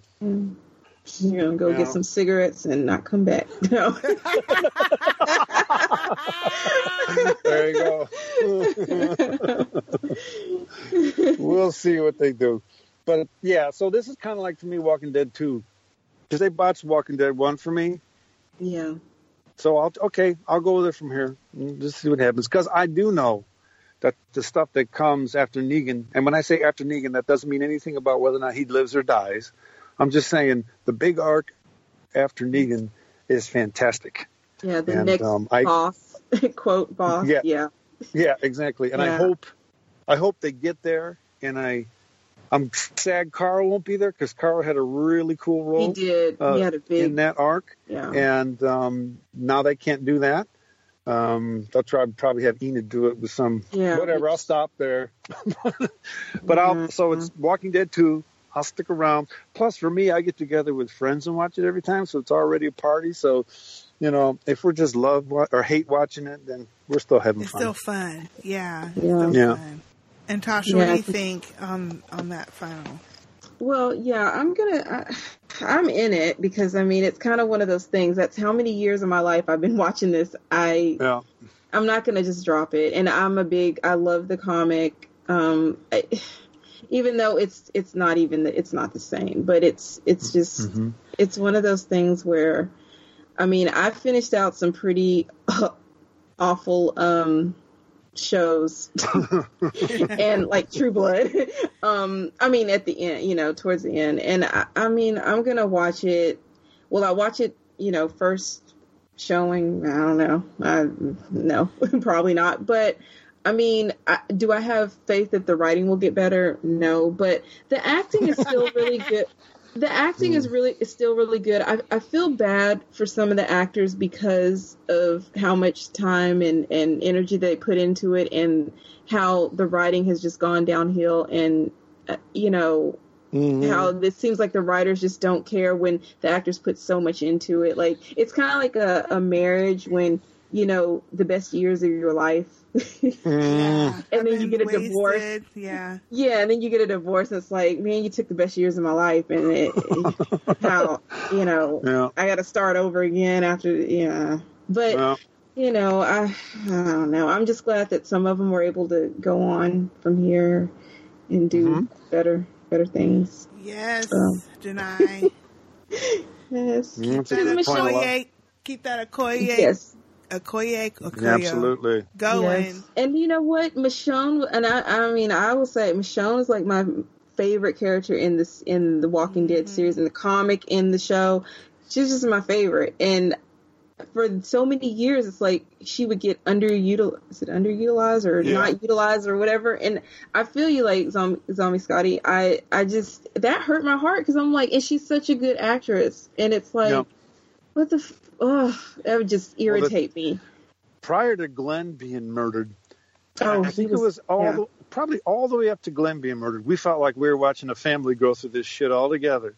Yeah. And then ever since then, that we've not had that feeling, right? There was an episode where they all finally came back together, but they've tried to create that same family vibe with all these new characters, but we just don't have the same vibe. Yeah. No. And, you know, that's what they should have thought about. Now, I know in the comic book there were the three different, you know, it was Alexandria, the Hilltop, and the Kingdom. Yeah. But if I were writing it for TV, I think I'd have found a way to keep them all together. Yeah. Because that was the family we were interested in, right? Yeah. And in killing Glenoff, I mean, they did that in the comic book, and I guess they felt they had to.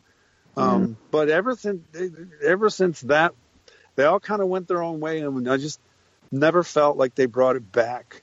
And that's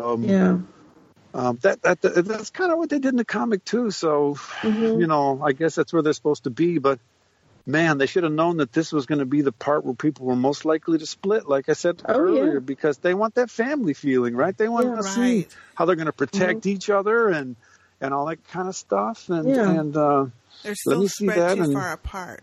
Yeah. And Michonne doesn't get to cut the heads off of zombies nearly enough. No. I mean, well, not when you have 50 million different characters that you have to get in.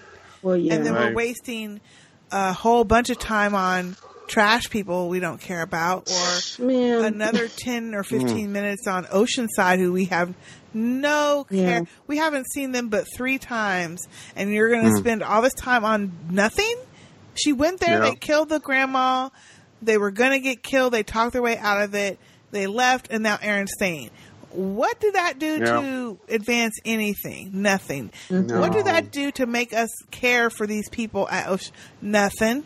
No. I still don't care about them. You're making really good points. You know how many seasons it took for us to, like, Michonne didn't come into the last episode of season 2, but nobody really remembers her, thinks of her as one of the non-original cast, right? Yeah. So remember that scene when they ended up in Alexandria for the first night and they all slept in the same house? That's why we watch this show, right? We've been in the backwoods of Georgia now, DC and Virginia, whatever, with this group. And unless you're going to spread it out with the helicopter and show us a map of where they are and make it like a World War Z kind of movie global thing, I'm just kind of want to stick with them and who they pick up and who they take with them and who defends them, who they fight. And they could have changed it so that they all kind of lived a little more together in the same place, even though these other places were there. But, okay, I'll stop on that one. But we all kind of miss that family part of the show, right? Yeah. I mean, we miss our core group. We're too spread out. And then when they do try to incorporate new people, that's fine. But when you have it at odds against our core group, then that's when we have issues. Or if you do want us to start caring about another group of people, then give us more about those people so that we can care about them. Yeah. Give them a spin-off show for a season, develop those characters, or just let and then us bring see them them for more than one episode, and then you do some fucked up shit with them, and then expect us a whole season later to care about them. Yeah, because when you're dealing with those ancillary characters, they're always talking plot. You know, it's just talk to move the plot. It's not the way people talk. There are plenty of characters that we've got later that we loved. Sasha, Tyrese before he got whiny, Bob. You know, and when those characters came in, when those characters came in, their issue was whether or not they were going to be part of that original family or not. And that's what was dealt with in every episode. But now it's this family up against all these other people that we really don't care about, know much about, because we don't have any of their real backstory. No. And you know, I don't write the show. I'm not getting that kind of money, but it seems you got to keep the core group in the middle of this as much as possible. Yeah, you do. And all these other people have to come into the story through our characters. Now the writers probably said they did that, but I don't think a lot of us feel that way, right? I think we kind of feel like we this ain't about the family anymore. It's about the writers. And that's kind of the sense I had. Well, I know that a lot of people some people in the group and some people on social media have said this episode was better, or they liked it a lot. And the only thing I can say is that I liked it better than the previous 9, but that's not saying much at all. And only in the fact that we didn't have a montage. They had a cool little time effect of how the scenes played out with the timing. That was interesting. But other than that, I only liked 1, maybe 2 scenes out of the whole thing, which is way too little. I liked the junkyard chew 'em up scene. I mean, and I gotta say, I mean, I know they botched her backstory. We didn't really have any connection to her, but when she was watching her people walk into that grinder, because she had to do that to end them, you know, we've seen other leaders feel bad about the people they've led into death. So I could say, okay, I don't get your whole backstory, but I get, damn, if I was in charge and I had made decisions and this is how it turned out, I'd hate myself too, you know. And so I got to say, I kind of liked that scene. And I thought, okay, this isn't my favorite character, but at least for me, they were kind of getting back to what I call a Walking Dead, which is, what are we going to do with these zombies? Well, I'm going to walk them into this grinder because I got no other choice, right? Or I'm going to slop their guts all over me over a raincoat so I can get through this horde. I mean, that was the cool stuff. And Outthinking Negan is just more people-on-people violence, and that's in every show. So. Yeah, and I just, I mean, I still enjoy Negan and Simon's like little dynamic thing they had going. That was, I mean, but I love Negan. I'm sorry, I just love Negan. I know. No. That's all right. They have actually written Negan to be ambiguous, right? I mean, he killed Glenn and he killed Abraham, but he didn't stab 30 people in the head while they were sleeping. I mean, that's just a big deal. Yeah. And Negan will come out and saying, okay, no, I kill people, but I don't get them killed. And I'm sorry, but it's exactly what Rick's been doing this year. How many people? 60 people? Or 30 to 60, I don't know, dead because Rick wanted to take Negan alive. Because Rick just got cocky. He woke up that morning like, we're can't do this. Then he got brought down to reality real quick. Yeah. But the problem is he got other people killed. Yep. Like, big time. There's consequences to things, and you know, I don't think he he was like, oh, we can't lose, we're undefeated. Well, I mean, the cool thing about Rick in the comics was it's like, oh, this is a really shitty situation. Okay, here's how we're going to save as many of us as we can to get out of it. Oh, this is an even shittier situation, but we're going to figure out. So, in the comic book, Rick, it always gets shittier. Yeah. But Rick's the one who sits there and says, okay, guys, but this is a way we're going to get to keep most of us alive. And I don't feel from him anymore that he's that kind of leader for the group. And that's too bad because I really liked Rick in the comic book. Yeah. In the comic book, he wasn't so cocky, I guess. No, he said shit. I don't think he'll be cocky now, but he's just, they're going to try to show his grief. Yeah. And it's just not coming across like that. Yeah. Given the way they've written him, I would not be surprised if he dies at the end of this season. Given the way they've written him, interesting. Given that they've made him morally ambiguous and not as respectable as they used to, at least for me. I don't know if everybody feels that way, but he's just not the leader that we thought he was. I wouldn't be surprised if someone takes over. Like, for example, Daryl's just sitting there. Daryl wasn't in the comic book, right? Yeah. And Daryl could easily step up and become the Rick role. And so anyway, I'm just saying, I wouldn't be surprised if they went that way. And then for me, it would explain why they made the changes to this character that they did. I don't mean to keep tripping on the comic book. Well, do y'all think this show will survive if Rick dies? If Michonne and Daryl are in charge, yes. I just don't know if I don't know if everybody's going to stay. I don't know if anybody's going to want to keep their contracts. I just feel like the morale of after the whole situation where they killed Carl, I just feel like the morale of the actors is probably just, you're so right on that. I was having a thought today. We were driving down to Southern Illinois today. I was thinking, you know what? You got this kid who started this show when he was, 8, 10? I don't know what he was. Tiny, yeah. He was, And he was working with these adults all day, every day, or whatever they was. And them son of a bitch and adults killed him. I mean, literally took him out of the gig.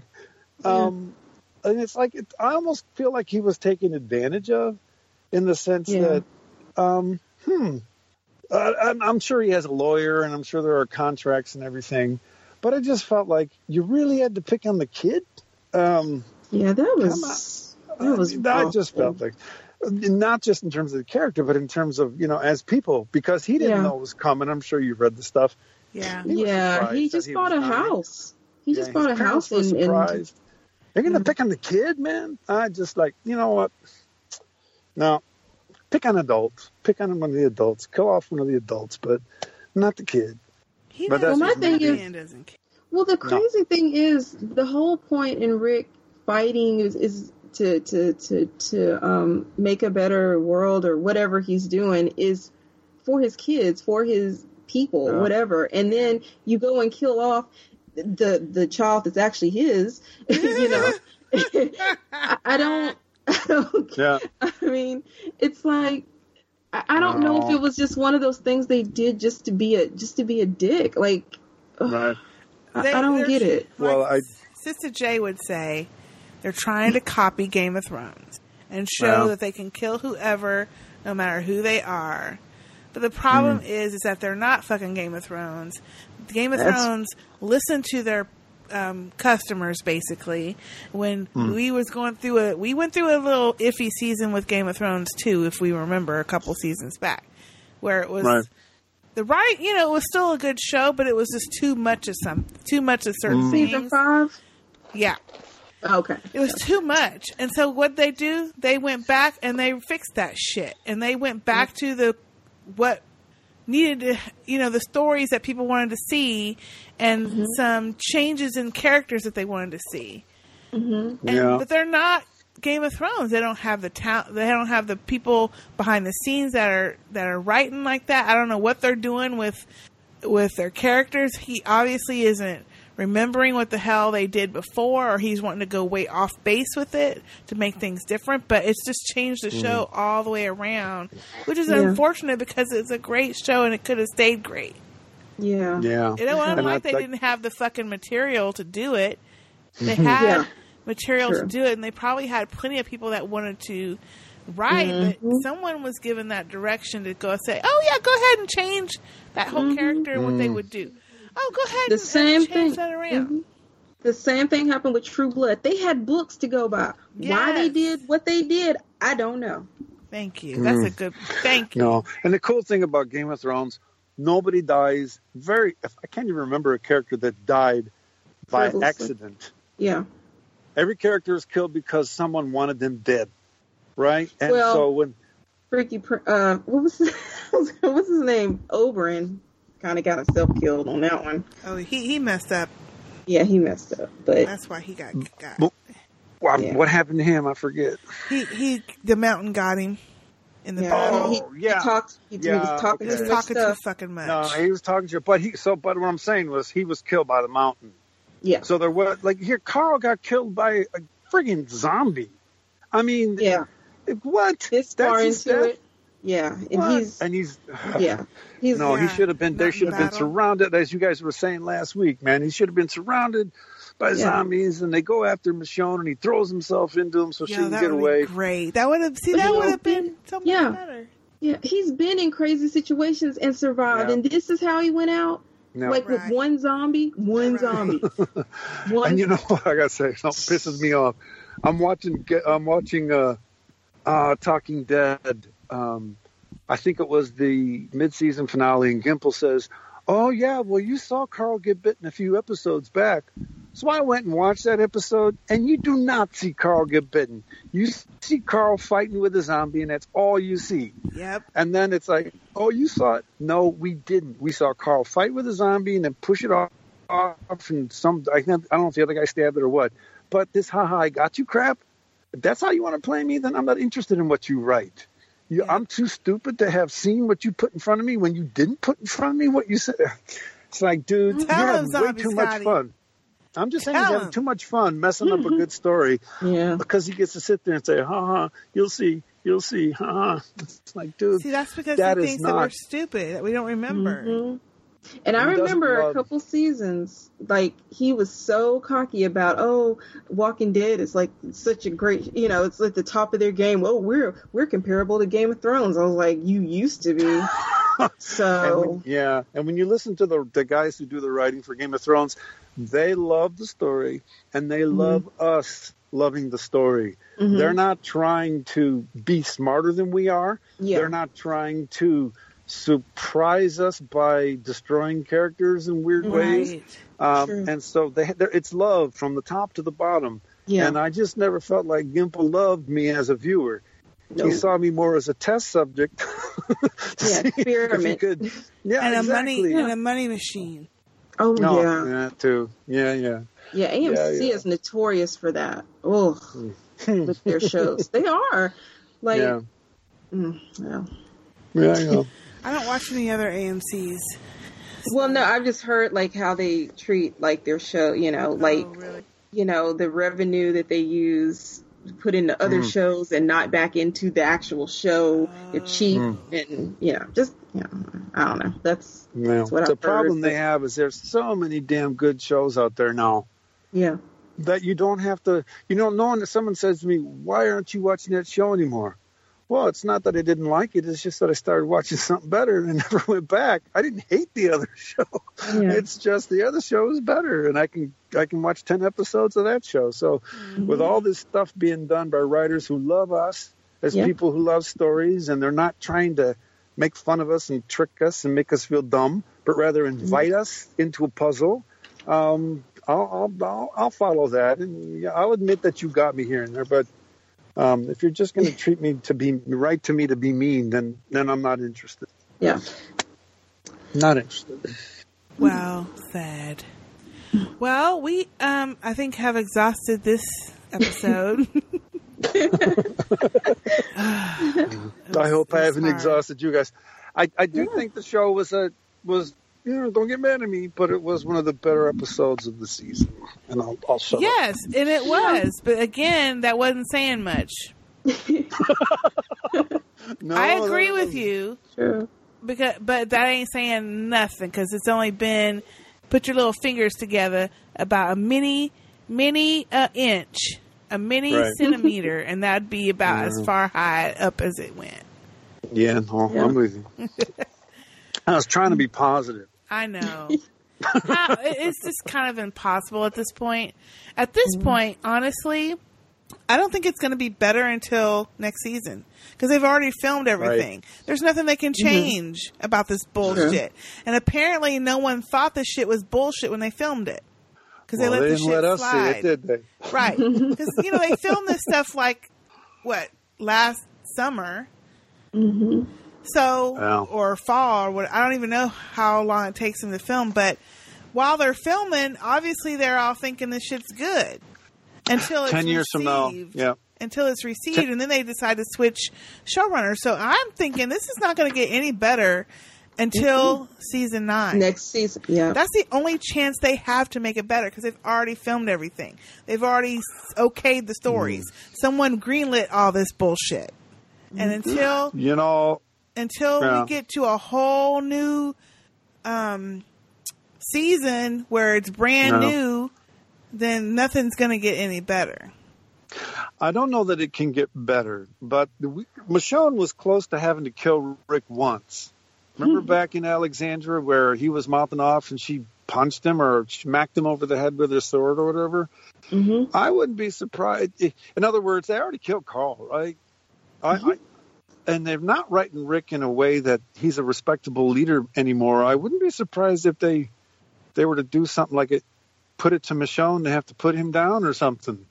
That would be a massive departure from the comic book, but it would be completely consistent with what they've done to Rick's character, or I don't know, Maggie putting him down, or not really putting him down, but somehow in a fit of rage or something happens. But I don't know. I don't know if it can get better if they just keep.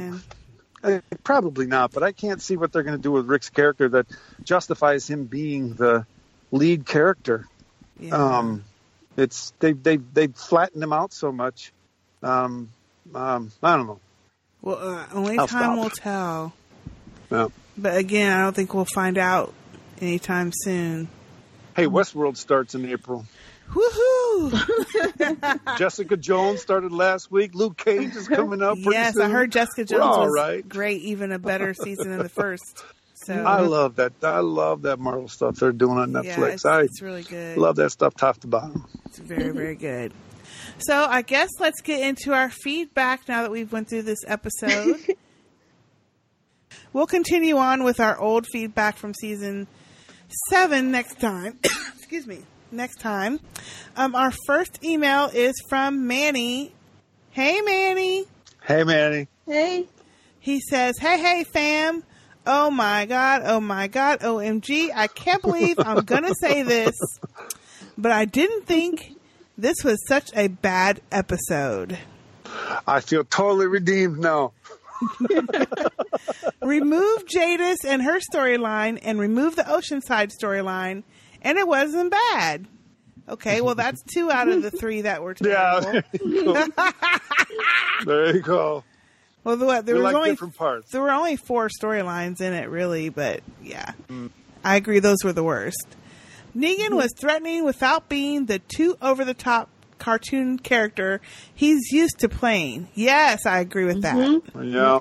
Mm-hmm. Stephen Oog, I think it's Og, did a great job as Simon.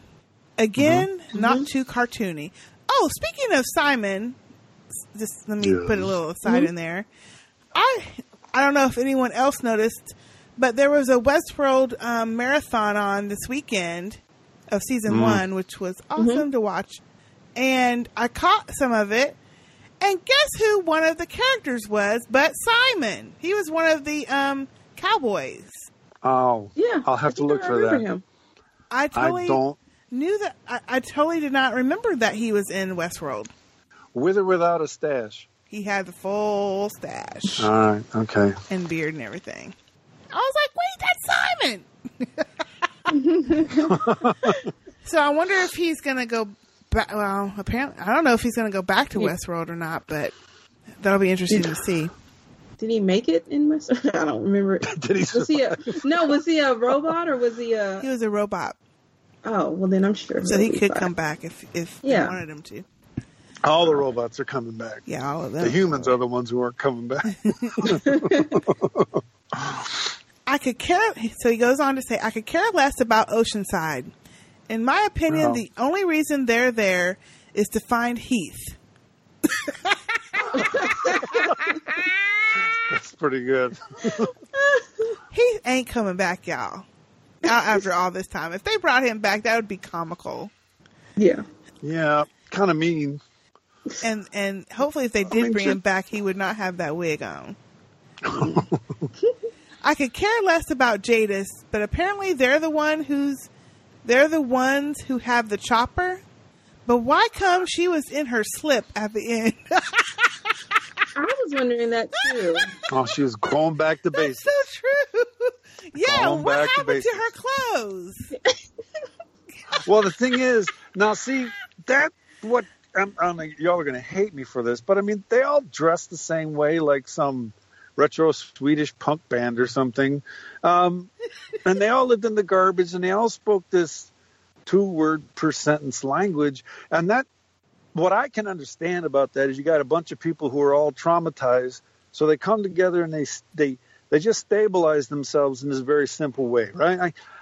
And that's not, I wouldn't dress like that, but I can see how a group would do, make things simple like that and such. But, so I can see why they would wear something where they all could feel like they looked alike, sort of create a new norm, right? It's just, you did with what, you made do with what you had. What you had was trash clothes. That's what you made do with. Where'd you get the slip from, though? And it was all pristine, too, wasn't it? I mean, she was wearing that the whole time. Maybe she was underneath all the other stuff. Well, she wasn't worried about getting tetanus or anything. No. Because She sure her feet were jacked. Jacked. Yeah. Yeah, no, look, what happened to her clothes, honestly, though? Because she was fully clothed when he was shooting. Maybe she got too much blood on them or something. And Well, I don't know. maybe because she was, I mean, again, this is too artsy-fartsy, but they may have been thinking, hey, let's have her start speaking 6 words a sentence now, and then let's have her dress in a slip like she used to, so that's supposed to make it obvious that she's back to her pre-trauma self, right? It's like, yeah, let's do something else to make, I have no idea, but that's a good idea. Like, she was just going back to what she was before all this started. Apocalypse. Well, then what was up with the blue paint? Well, that was from her painting of that cat with all the eyeballs.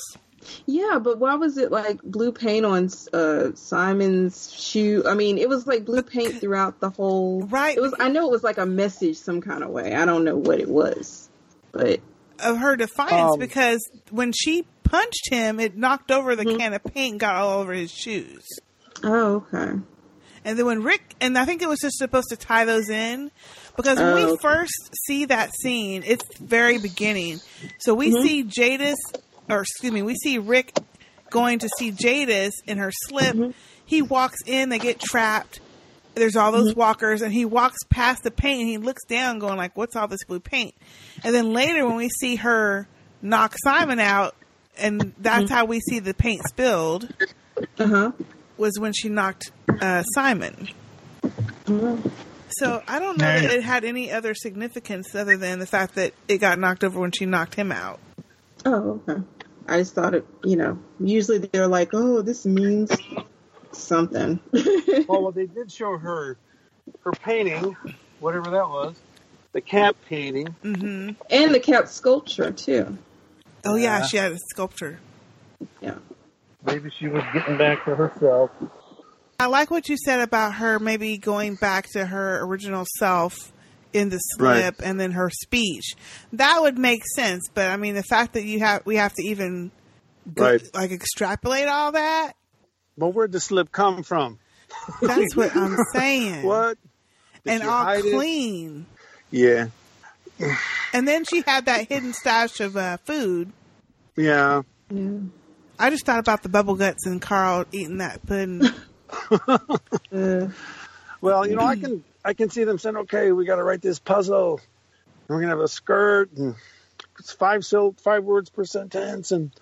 But I'm not sure that's what's on your mind at that moment. I got to get back to my former self. Yeah. Unless that's what she had on underneath that outfit, but. Right. Let me go naked. I don't know. I was, for me, the acting that followed with her guiding her flock into the No, that was kind of intense, I thought, but yeah. So Manny goes on to say, overall, this episode moved the storyline just a little bit further along, but looking at the preview for next week, it seems we'll be 2 steps back and hitting that fast forward button or watching The Real Housewives of Atlanta. That's what I should have. Isn't that what we are watching? That's me done. A. Manny Michonne. Thank you, Manny. Thank you, Manny. Thanks. Yeah. Ugh. When I saw the previews, I gagged. Because guess who is on my screen? Y'all can guess. Father Gabriel. I'm sorry. Oh, yeah. He was in the previews. And I'm thinking, shit, I done forgot about his ass, and now we got to go back to him. Eugene, is that what you said? No, Father Gabriel. Oh, Father Gabriel. Oh, yeah. I'm sorry. I was going to say what I usually call him, but I've been cussing a lot in this episode, so I need to slow down. No. Yeah. So, yeah, the previews were just irritating. So I just said, let me just focus on this episode. What's going to happen? Yeah, it looks boring. I don't know. I still got to watch it. Yeah.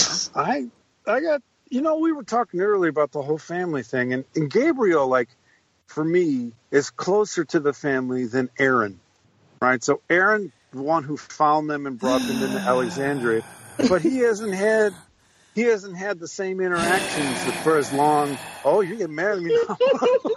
What I'm saying here is deep sighing.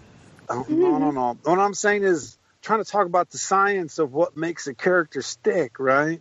And these characters, they stick because they related to the family we like somehow. Yeah.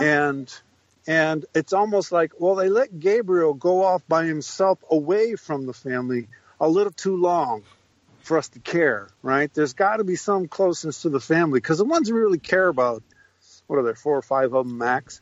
So it's like they thought it through, they shot it, but some of the stuff they just let go too far away from the people that we care about. And I don't care about Gabriel though, because he has jacked over the family that we love. And all that little redeeming crap that they tried to put in there last season or the season before, I don't believe it. Okay. You're right. I mean, let's go back. We don't see, they don't see, this is the problem with this show too. They have strung this shit out so long that we have forgotten how we got some of these motherfuckers. No, I'm not cussing. No, we got to Father Gabriel because he almost screwed over and got our people killed after killing his own parishioners. But okay, we're going to let that slide apparently. And then him, when they all got to Alexandria and him trying to out Rick by telling them that he's not a good, which he really wasn't, but still, that's not the point. The point was, this man saved your life, and you go talk shit on him now that we in a safe place, and then you don't think you're going to have some repercussions? Oh, no. I'm still not over that with Father motherfucking Gabe. He could have left you on that rock. Thank you. They should have left him on that damn rock. Because he almost got them killed multiple times. Multiple times. So now I'm supposed to care that he's going through whatever. I don't care. Let him D-I-E. I was about to say D-I-Y. Die. Well, D-I-E. No, I get... Sorry, y'all. I'm getting tired of getting ignorant. I don't think you like Father Gabriel. Is that what you were trying to say there? I'm just making sure I got it. In case anybody didn't get it, I can't stand him. No. But so when I see that he's on the previews, it makes me irritated. But just like this episode, it's the same concept. So we got to Oceanside, season 6? And we saw them maybe twice. Right. Then we wait all the way to season 8 to show them again. We don't care because you haven't let us know these people. We didn't care at the beginning, but that's beside the point because of how they acted. But now we really don't care because we've only seen them 2 times in the last 2 seasons. So what do you think we're going to think when you show us and waste a quarter of your episode on this group of people? I agree. I would have preferred, and this is a switch, I would have preferred to even have more time with Negan than to have that. Right. You know, because at least I will say this, that was the best Negan scenes of the whole Negan thing, story line. Yeah. Now that's the thing. Negan being that kind of calm, mean guy he was, right? Yes. The tense guy that scares you. That would be even better if his dipping and doing was just somehow different. If it just wasn't so clownish, right? If it was somehow a way where there was still serious threat in the way he was behaving in those clownish moments. Exactly. So, but when he's doing the serious stuff, man, you're just waiting for that bat to fly. That's very tense, and he's very, very good at that. And then he had in between that serious, and he wasn't really mean, but like his serious, like this is the hell we gonna do. He would have like a hint of a smile or a little piece of a jokey moment, and that made it work. But when you're always smiling and you're always, and then you only have a little bit of a flash of crazy or meanness, it's not gonna be as effective to me. No. So to me, in this episode, he was more scary, even though he really wasn't scary. because I've already seen too much of the dipping and doing to really be too scared of him. But still, Right. he was a lot more effective as a supposed bad guy in this episode than any other ones. You know, that same actor played a role in the movie The Watchmen. I don't know if you guys saw the it. comedian. He played the comedian in The Watchmen. If they had just had Negan play him, if they had said just be the comedian so that when you're laughing, you're cynical and your laughter is all like, this is all a bunch of ridiculous bullshit. But your laughter is like the comedian's was in The Watchmen. And then suddenly you go not so violent when you have to. I think that kind of dipping and doing for me would have worked better for the character than this blah blah blah blah blah blah. That's the stuff he's doing when he's dipping and doing. It's not cynical. It's not sarcasm. It's just I don't know what to make of it. Yeah, and it doesn't. strange. Yeah. Very. Well, thank you, Manny. So our next Thank you, email is from Jeff. Hey, Hi, Jeff. Hey, Jeff. Hello, Sister K and guests. What the fuck? Was this an actual good episode of The Walking Dead? I didn't even browse my phone once during the episode. Really? There you go. Oh, wow. 1. See, he liked the garbage people too. He liked it. Number 1, I'm gonna be side eyeing you in this on the podcast. No. Number 1, Aaron is nice to look at, and Enid is one of my favorite characters. But no one gives a fuck about Oceanside. Thank you, Jeff. Maybe they will get Simoned like the trash people did on the next episode, and we won't have to come back to them. If Simon knew where they were, I don't think they know where they are. Right. Well, if they, Aaron is nice to look at. Yeah, he would be, but I'm just still salty with him. And Enid used to be a good character to me, but they've messed her up too. Number 2. See, I thought. Oh, go ahead. I thought Aaron was a great character when he was stalking them, trying to bring them to Alexandria. And I thought he was a great character when he was trying to be so kind to Daryl and bring Daryl into that world. And that, I just don't see this guy they have now as being that guy. He's still smiley and he's still positive, but there was I'm going to use the word gravitas to him in those first season or two that I'm not seeing anymore. Instead, he's doing Shakespeare in the middle of the forest. Like, no, man, you're not Ezekiel, dude. All right, just But he was really good early on, I think. Number 2, finally, some Negan scenes that didn't annoy me. Yeah. He is, in my opinion, a much better character when he drops his smiling, dipping and doing act and gets real. Boop. Yeah. Yep. Boop. Oh, am I allowed to boop? Yeah, you can boop. Okay. I don't want to overstep my bounds. Go ahead and boop guest, if you feel the need. I'm going to put that on the T-shirt, okay? Yeah. 3, speaking of dropping an act, it was so nice to hear Jada speak in complete sentences and explain why they talk like Mad Max rejects. Oh, did she explain that? Yeah.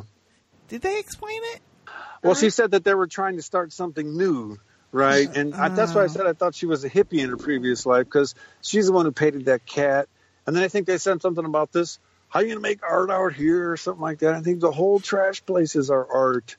And so I got the sense she was this hyper-idealistic artistic type, hyper-idealist artistic type who, for some reason, maybe she was a art teacher somewhere and those were all her students. Now went to the trash heap and, made an art colony. That's more interesting than what they gave us.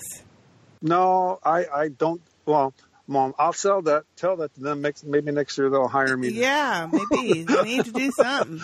Hire all of us. He says, it makes sense that they use their trash world fantasy and speak to cope with the apocalypse. Not unlike what King Daddy does at the Kingdom. Yeah, that's a really good point. Yeah. I wish it would. I mean, yeah. Go ahead, Zombie Scotty. No, everybody puts up with Ezekiel's, theatrical formalities, because it provides stability. They all agree that this is how they're going to be together, and it's pretty simple. And as long as this one person's got the nerve to do this crazy stuff, we're going to respect that role and just live it. And they kind of did the same thing with her at the trash heap. I know. It's so much easier to do that with King Ezekiel, though. Yeah. Because it's comfortable there. They got housing. Well, and you'd rather listen to his... You'd rather listen to his voice than hers. Hello. Look at him rather than look at her. Yeah, that's not her fault. No, I know. I also think that sorry. Let me start back at the, he says, King Daddy does it the kingdom. I wish it had been explained earlier in the series so I would know what the fuck was going on with them. Yeah, that's a good point. I also think that there is more to that trash heap than meets the eye. Simon mentioned a helipad, and Rick saw the garbage copter a few episodes back. Could there be a hidden underground compound? Well, they had to be living somewhere. They couldn't be living on those heaps of trash. All good points. I mean, there's only one person around now who knows the truth. Yeah. Everybody else is dead, but yeah. Number 4. Why were Rick and Michonne struggling with the car doors and zombies to find a way out? Couldn't they just climb on top of the trash piles and walk around to the exit? It was only like 30 feet away, and the trash pile they were on seemed to connect to that area. That's a good point. Yeah, it is. Well, that's it for me. Sorry if this was a long-as email. As always, thank you for all your hard work. Jeff Grimes of House Clegane. And then he has a P.S. P.S. I still haven't seen Black Panther because... What? Whoa. Okay, that's not right. Because I hate going to the movie theater, but I hear that Denai is the best part of the film. She's one of the best parts. Yes, that is so true. She's one of the best, yeah. There's a bunch of best parts of the film. That's what makes it so good.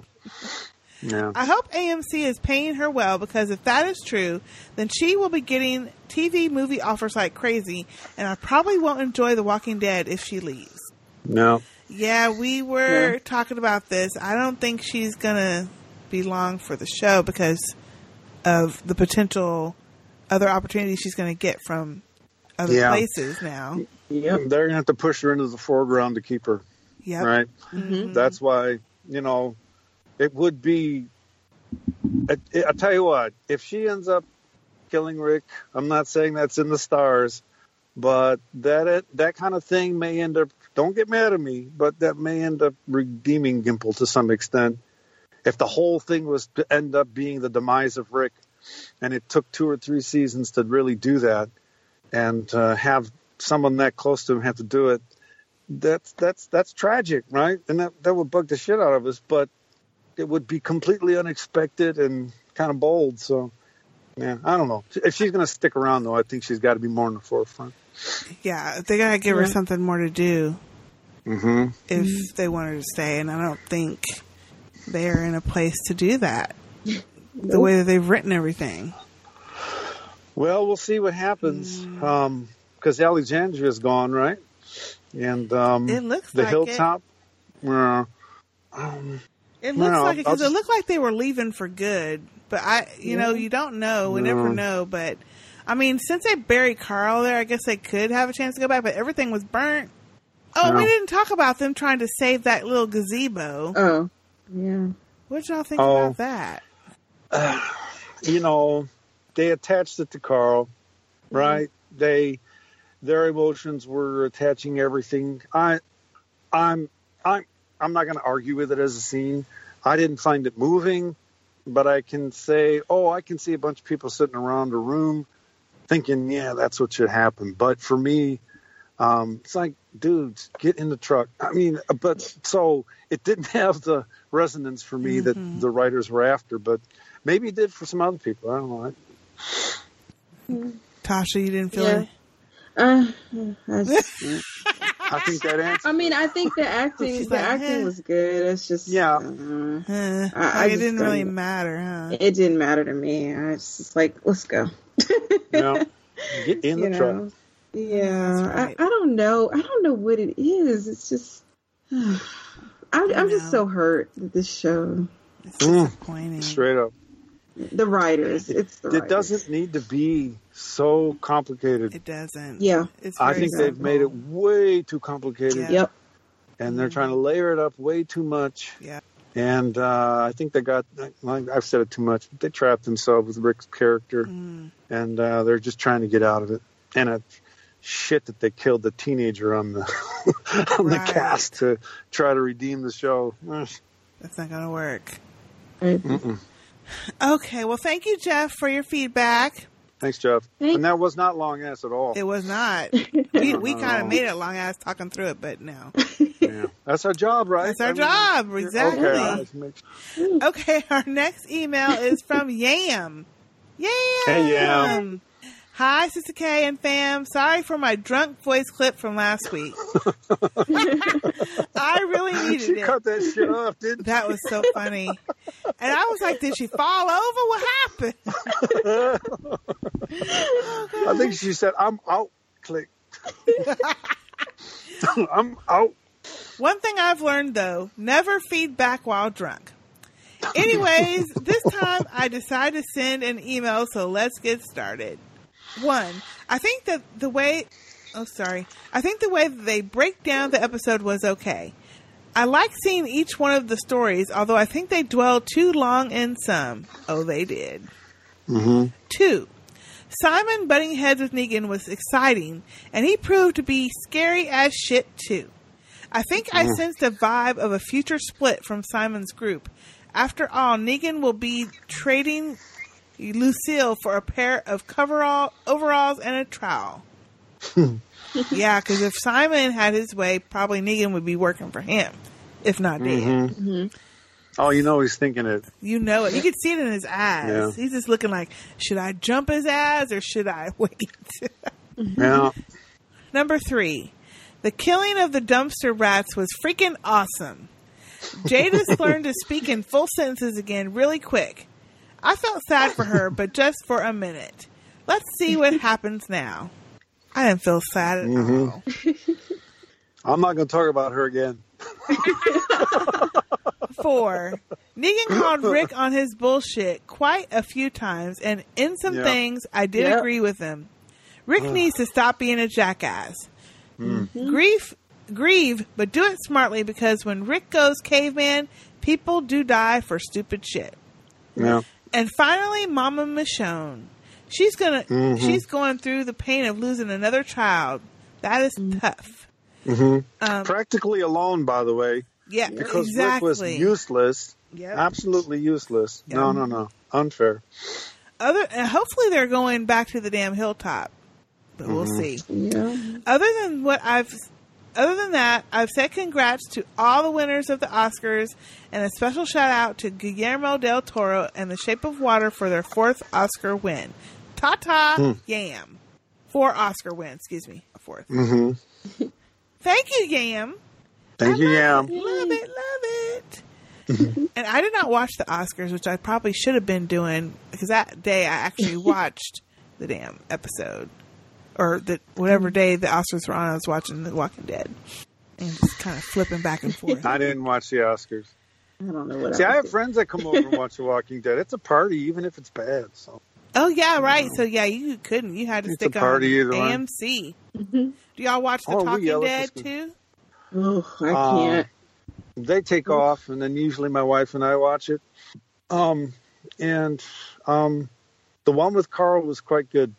I gotta tell you, to be that age and to have to be that cool and calm when you got screwed the way he did, I give the young man credit, but I don't have a whole lot of respect for how AMC handled the whole thing. And someone gave him some coaching and said, brother, just go on there and smile and be positive and thank everybody. Get pissed off when you're at home with your family, and maybe he's not pissed off, but I was very impressed. Always acting. I wonder if do you think maybe he did know? Or no, we know for a fact he didn't? No, I think he was called in 3 weeks or something beforehand. And then they told him that he was going to be going off the show. And it was a complete surprise. to him and his parents. Now, this is just me reading stuff on the internet. I have no fact behind this. But so and then the big word was that his dad was real upset. Again, that's all the detail I have. Mm-hmm. But the thing about it is, regardless of what happened in the back, what actually happened, young man came on TV and just did nothing to make himself more famous. And that's awesome. that took skill. Good. Yeah, that took skill. No. Yeah. Well, he got looks some better good than people the show. behind him. Then, yeah, exactly. To help you got to take him him aside and coach understand. him. You gotta Absolutely. gotta play the game they played. And just don't let them jack up future opportunities. Maybe Kirkman took him to the side and said, "Dude, I've had to eat so much crow doing this Talking Dead stuff. Maybe just follow do my it." lead." And there's life outside of the Walking Dead. Well, the thing is, you're sitting there doing that show, and you're actually auditioning for your next gig, right? Yeah. No one wants to hire you on the show if you're going to go out and talk crap about it later. And that's true. So that's true. It's a life lesson. That is a life lesson. Yeah. Mm-hmm. Yeah. Same with any regular job. Oh, yeah. Because the world is small. You might end up working with them people somewhere else someday. Yep. Exactly. Exactly. And everybody wants to see you to be someone who's easy to work with. Yeah, you know what I'm saying? True. No matter how shitty it gets, you can still do the job. Even if you got to be more mature than the people that are paying you. It's, boop. Oh, thank you. I can yeah. All right. Well, thank you, Yam. Thank you, Yam. Our next feedback is from Roxy. Hey, Roxy. And she's got episode 9 and 10 in her subject line. She says, "Hello, sisters and the nation. Take a big drink. Okay, being that I can't get read anymore by Sister J, this may take a bit, but here it goes. Oh, but you can still get read, though, just not by Sister J. Episode 9, Honor. This was an okay episode, but still loaded with the bullshit that has brought down the show from the Glen under the dumpster that jumped the shark and has never come back." Right. Anywho, I did feel bad for Carl, but as I mentioned in that episode, there is no way that he could fight off those 4 walkers and not get bit. Yeah, he got bit. As you guys were talking about, she kind of runs this together. Yeah, he got bit. As you guys were talking about Judith not being Rick's, from what I understood from a few years ago, it was mentioned that Carl was from another relationship and not Rick's. I don't know how true that is. I always thought that Carl was Rick's. I always thought Carl was Rick's too, but I know that last week Robert from the Bay and Brother Ray were talking about that could be a possibility. They were talking about that, and we have no backstory to prove it either way. No, we sure don't. I'm choosing to believe that he was Rick's. Yeah. Oh, gosh. And you are correct, Sister K. Judith should have always been a dark-haired child. Yeah, like her daddy. Rick, there you go. Lori, Shane, Rick and Carl all have dark hair. Where the hell did the blonde child come from? What, Lori was stepping out on Shane? This reminds me of the conversation that you and Sister J had about Michonne and her boyfriend and their son. Oh, Lord. I remember that. The sisters and brothers know what I'm talking about. I laughed. She says, I laughed my ass off at the both of you. That was too funny. That and the Taco Bueno. I'm still laughing about that. Oh, Lord. Yeah, Sister J was ignorant on that episode. I remember that. She was talking about Michonne's baby was too light to have been born from them. And I was like, oh, Lord, that did not even matter. They got whatever baby they can grab for that episode. Come on now. And plus, you really think The Walking Dead, who when we first saw a black zombie was ashy as hell, didn't have no matching makeup, are going to know how to pick out the right baby for the characters? No, they're not going to know how to do that. Well, we already see how they pick out wigs for Hello? Tell it, Tasha, tell it. There you now, go. you know you can go down to any Kona beauty supply store and get a better wig than what they got on these people in this show. They ain't spending no kind of money on them wigs. No. Those are like Halloween costume wigs. They're not even from the wig shop. I'm sorry to be useless here, but I have no frame of reference. That's all right. That's all right. Just take our word for it. Just take our word for it. I know when to be quiet. Oh, gosh. If I'm going to put curls in my hair, I'm going to perm my hair. That's what I do. Back in my Peter Frampton days. That's probably going to come back in a couple years, too. Oh, yeah. Okay. She says, batshit crazy Morgan. I told you how I get when I don't take my meds, Morgan. He was in his zone. I love crazy Morgan. I think how he will exit the show is that once this little kid killed what's his name, and I think that once he finds out that Carl is dead, Morgan is going to be like, I'm out of here. First it's his son, then the kid of the kingdom, and now baby Carl. I think that it will be just too much for him, and he is going to be, peace, I'm out. You guys are making me go crazy. You know what's going to happen? He's going to find that damn helicopter, and he's going to take off and meet up the fear group. There you go. There you go. That could happen. They built that into the plot for him. If it's in the same timeline. I thought it was in different timelines. I don't know. I heard he's going over to fear. That's what I heard. Yeah. But they're like, what, 2 years earlier or 3 years earlier? Oh, I see what you're saying. It's interesting. It's going to be interesting how they do that. I think I'll let somebody tell me because I don't want to watch that old no expression chick on fear. He's going to do kung fu and walk the earth for 2 years, and then they'll catch up with him. Yeah, there you go. That could be it. Maybe they'll advance the story. That would be interesting. Advance the storyline to be in the same time zone or the time line. Yeah. She says, first it's his son, and then, baby Carl, I already said that. Just think that Carl's death will be the last straw for Morgan. He has been doing nothing but kill people since he hooked up with Rick. That's true. Episode 10. I did like this episode better, even with the Garbage Pail Kids. I can see this coming. Negan and Simon are gonna have issues. Oh, yes, that's true. Negan is trying to pull back on the unnecessary killing, but Simon is bloodthirsty. Negan told him to kill just one. That one is no longer good enough for Simon. He wants to kill everybody.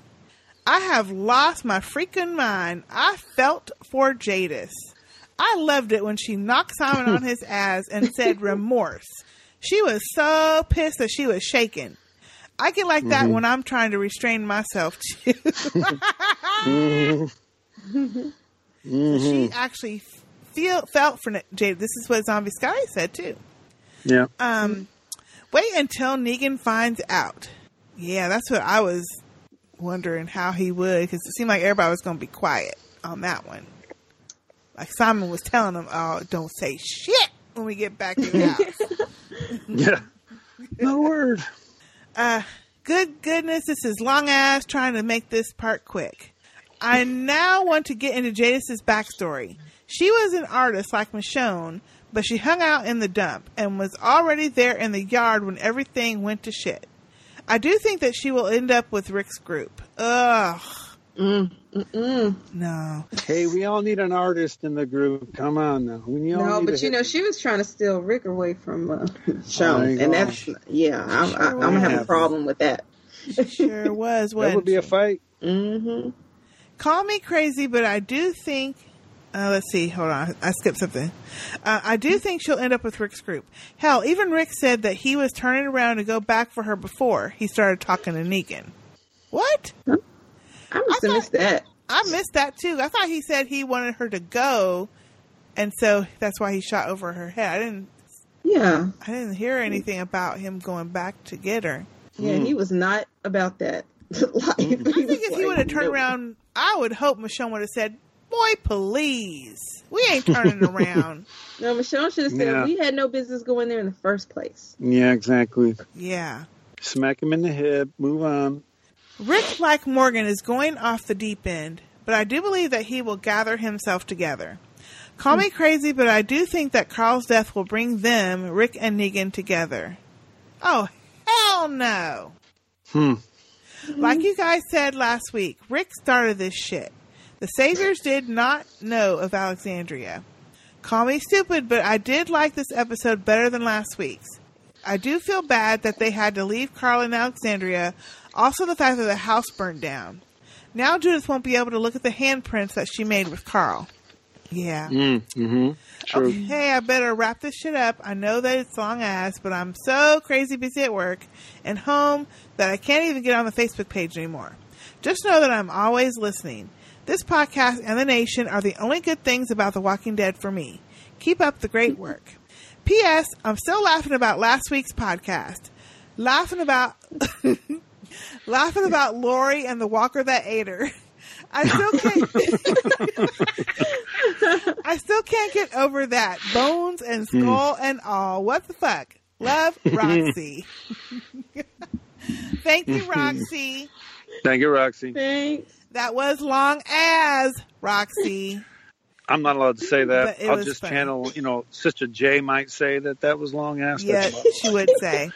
Oh gosh, that was funny. We were like, I totally forgot about the fact that walker ate her all the way up. All the way. And you don't never see him do that now. No. No, I can't imagine what that scene was like. I'm just saying, Lord have mercy. We just saw the end product, and thank you. Yeah, that's it. But do they eat them whole? Or did he eat her in pieces or whatever? There was blood on the ground. I mean, it's been so long. I don't know. I remember blood on the ground. On the floor. No. But she just had a baby also. Well, I thought, Carl had to shoot her, right? Yeah. But she was inside of the... Wait a minute. It's been a minute. So she was she was alive after she had the baby. Wait, Maggie got the baby and took the baby out. Carl stayed with her. And she was I think she was going to die, so he had to shoot her so she wouldn't turn. Oh, okay. Right. And then I think Carl left. Carl left somehow, came back, and her ass was ate up. Yep. I didn't think they ate like the dead ones. I thought they ate. Well, that's a good point. Oh. But I guess they wanted to show a really fat walker after eating someone whole. So all I know is Carl came back. Her body was gone. Yeah. And this walker couldn't even move because his ass was so full. That was nasty. Ew. That was nasty. He had hair in his teeth. Straight up nasty. That was back when they did the effects and stuff. Because now they just... Yeah. They still do effects now. But I will say, this one we didn't talk about that nasty walker that was walking into Alexandria and Michonne tried to shut the door and his face got caught on the that was nasty. Yeah. Mm-hmm. That was but I mean, back in the day, they had some like the one that was in the well. Oh, that was nasty. Now that one, he was bloated and stuff. Yeah. Well, because they got stuck on human violence with the Negan arc, we're not really focusing a lot on the zombies, right? And I can watch many other shows that have human on human violence, right? So yeah, it's nothing new. Get it over in a season, y'all. Move on. Move it on. Thank you, Roxy. Okay, and our last feedback of the episode is from Will. Hey, Will. Hey, Will. First, great job on the podcast for Honor, Gentlemen, and Sistah K. Excuse me. Despite some issues, this was one of the better or best episodes of the last 2 seasons. Negan versus Rick. Negan's harsh but essentially fair, even though Rick wouldn't have been able to stop Carl from going off to find Sadiq. He was a teenager after all. Negan wins this round. Rick may still kill Negan. Sistah K, I didn't see any ridiculous dipping and doing from Negan in this episode. Did you? No, I did not, and it was good. So basically he's saying Negan was harsh, but he was fair. Yep. Telling Rick, you did this shit to Carl. Denai's Dilemma. Michonne is the most compelling character on the show. AMC and the showrunners need to honor that with better story arcs, dialogue, and direction. At least they didn't have her plead make it stop this episode. Also, if she had really wanted to stop the gazebo from burning, she could have killed 1,000 walkers. That's true. Yeah. Pointlessly killing off Carl and the tremendous success of Black Panther and upcoming roles in the Avengers franchise and Black Panther 2 allow her to do what she wants. Hopefully she can leverage that into better plotting and writing from the AMC. She is a playwright after all. There you go. Well said. I'm hoping she leaves the show because I don't think the show is doing anything for her. She'll do better. I mean, she's already done better with her own personal writing, plays, and they got Black Panther. Well, if she leaves the show, then trying to at all keep up with the comic is completely gone. I mean, Carl's part of that, but that means that they could come close to ending this, right? I mean, how does this show end? Kirkman says never, but there are ways where either all these people we care about die, or I always thought that maybe they'd all die trying to get Judith on some boat or something, right? And they'd all try to get the kids to this place, and all the adults would die, and that would be the end of the show. But if she's going to leave, they have a really big choice to make, because they could make it really intense and have it be over in season 9 with a lot of important people dying, or I don't know, give her better parts and keep her around. But I think she has other things in mind. Art. I like the resolution of the garbage people. It was a little surprising that they handed over their weapons to Simon and his crew, but not that Simon didn't follow Negan's order and killed them all once they did. Yeah, we knew that was going to happen. Is it because he's Negan's too? Jadis' solution to being surrounded by her zombified followers created a unique zombie moment and probably the most realistic part of this arc. It was a relief to finally hear her talking normally. We haven't seen the last of Jadis. Oh, no. We shall see. Don't say it ain't so. Savior. Simon's betrayal bodes well for the Savior storyline. I don't think Negan was buying Simon's act, but got distracted by his chat with Rick. Ooh. Simon, I hope you watch The Wire. When you come at the king, you best not miss. So, yeah, we didn't talk about that either. Do you think Negan knew already what Simon had done, or that he bought Simon's story about, hey, everything's cool? Well, the cool thing about this is horrible for me to say, but Negan knows that people are resources. And if Negan kills Simon, it's not going to be because he was just mad at him in a moment. It's because he's mad at him and he's got some lesson to teach the entire group.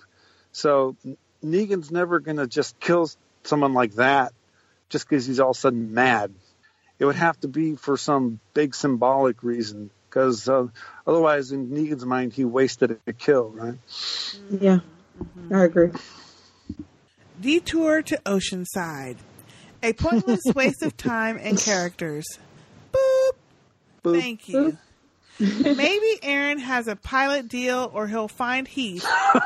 But waiting outside a camp full of people who want to kill you in the zombie apocalypse is an inane plot move. Another bad move, sending Enid back alone to Hilltop with countless of thousands of zombies and Negan's troops in the area. That's a good point there. Yeah. Although we know that whole thing. She can handle herself with the walkers, with Negan people walking around. No. Cindy is one of the few new characters with untapped potential and could have moved the story arc forward, but didn't. Another missed opportunity. Oh, I agree with that. 100%. Yeah. Yep. She was the only one interesting out of that Oceanside that they could have brought along somehow or figured out how to bridge that gap. Yeah. Rishon. We need more Rishon. They're better together, and so is the show. Yep. Of course, when Rick's paying attention to her. Exactly, yeah. Thanks for all the great podcasts, Sister K. Will from Seatown. Well, thank you, Will. Thank you, Will. Thanks.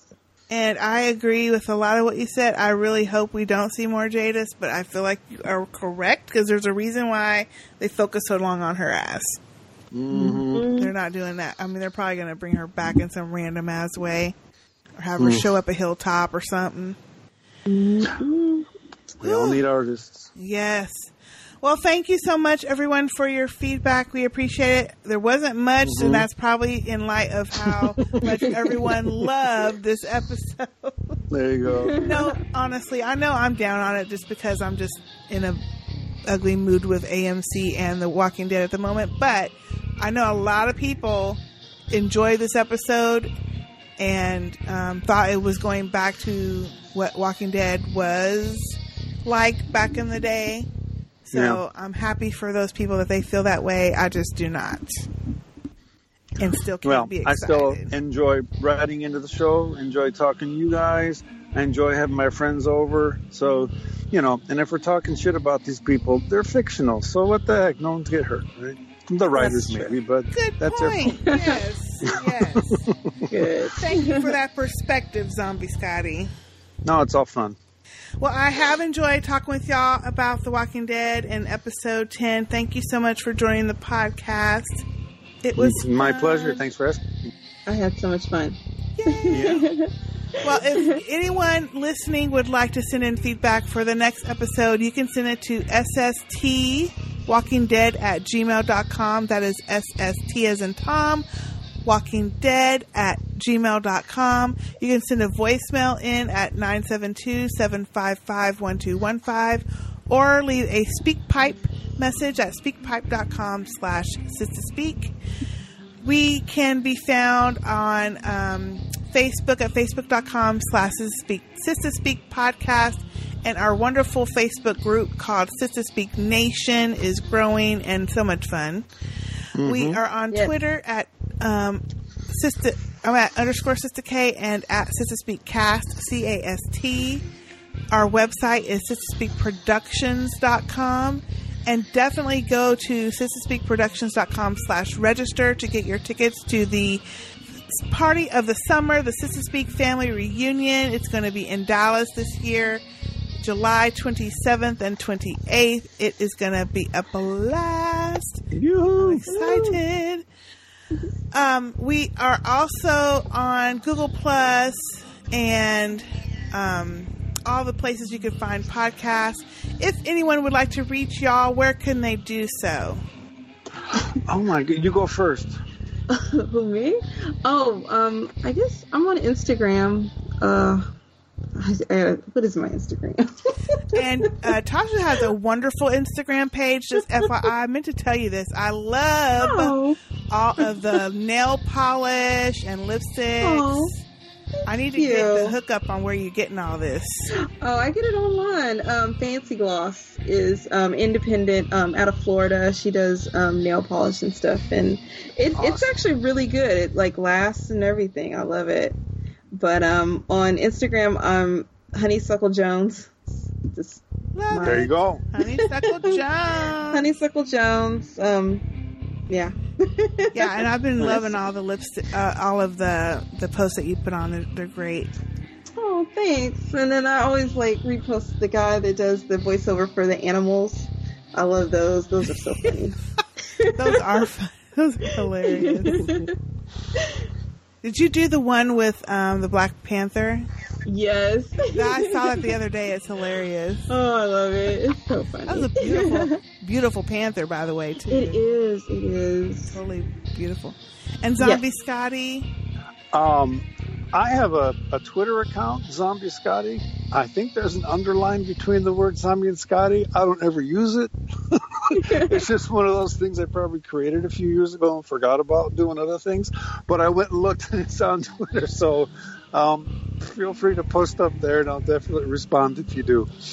Awesome. And you can find both Tasha and Zombie Scotty in the Facebook group, Sistah Speak Nation. It's a lot of fun. We have a lot of good discussion. It is a lot of fun. Yeah. A lot of great discussion. Well, we have to... Go ahead. No, go ahead. I was going to say, we still, got to thoroughly resolve this Kill Bill 2, Kill Bill 1 thing. I mean, look, are you still talking about this? We already established this Kill Bill 1. I know, I'm just starting to mess at the end of the show, that's all. There are people with definite opinions, but we have been really having that discussion. I'm thinking, there's no contest. Hello, it's one. Yeah, we just have to have a panel discussion at the family reunion, right? There you go. We'll have to get into it. There you go. Thank y'all again so much for joining the podcast, and thank y'all for listening to my negativity tonight. Hopefully I'll be better no, I already know I won't be better next time, but maybe the time after that. Everybody enjoys it. Yeah. All right, well, that is it for now. I'm Sister K. I'm Zombie Scotty. And I'm Tasha. See you next time. Bye. Bye. I'm out. I have to channel Sister J at least once. Right? Yes, you do. There you go.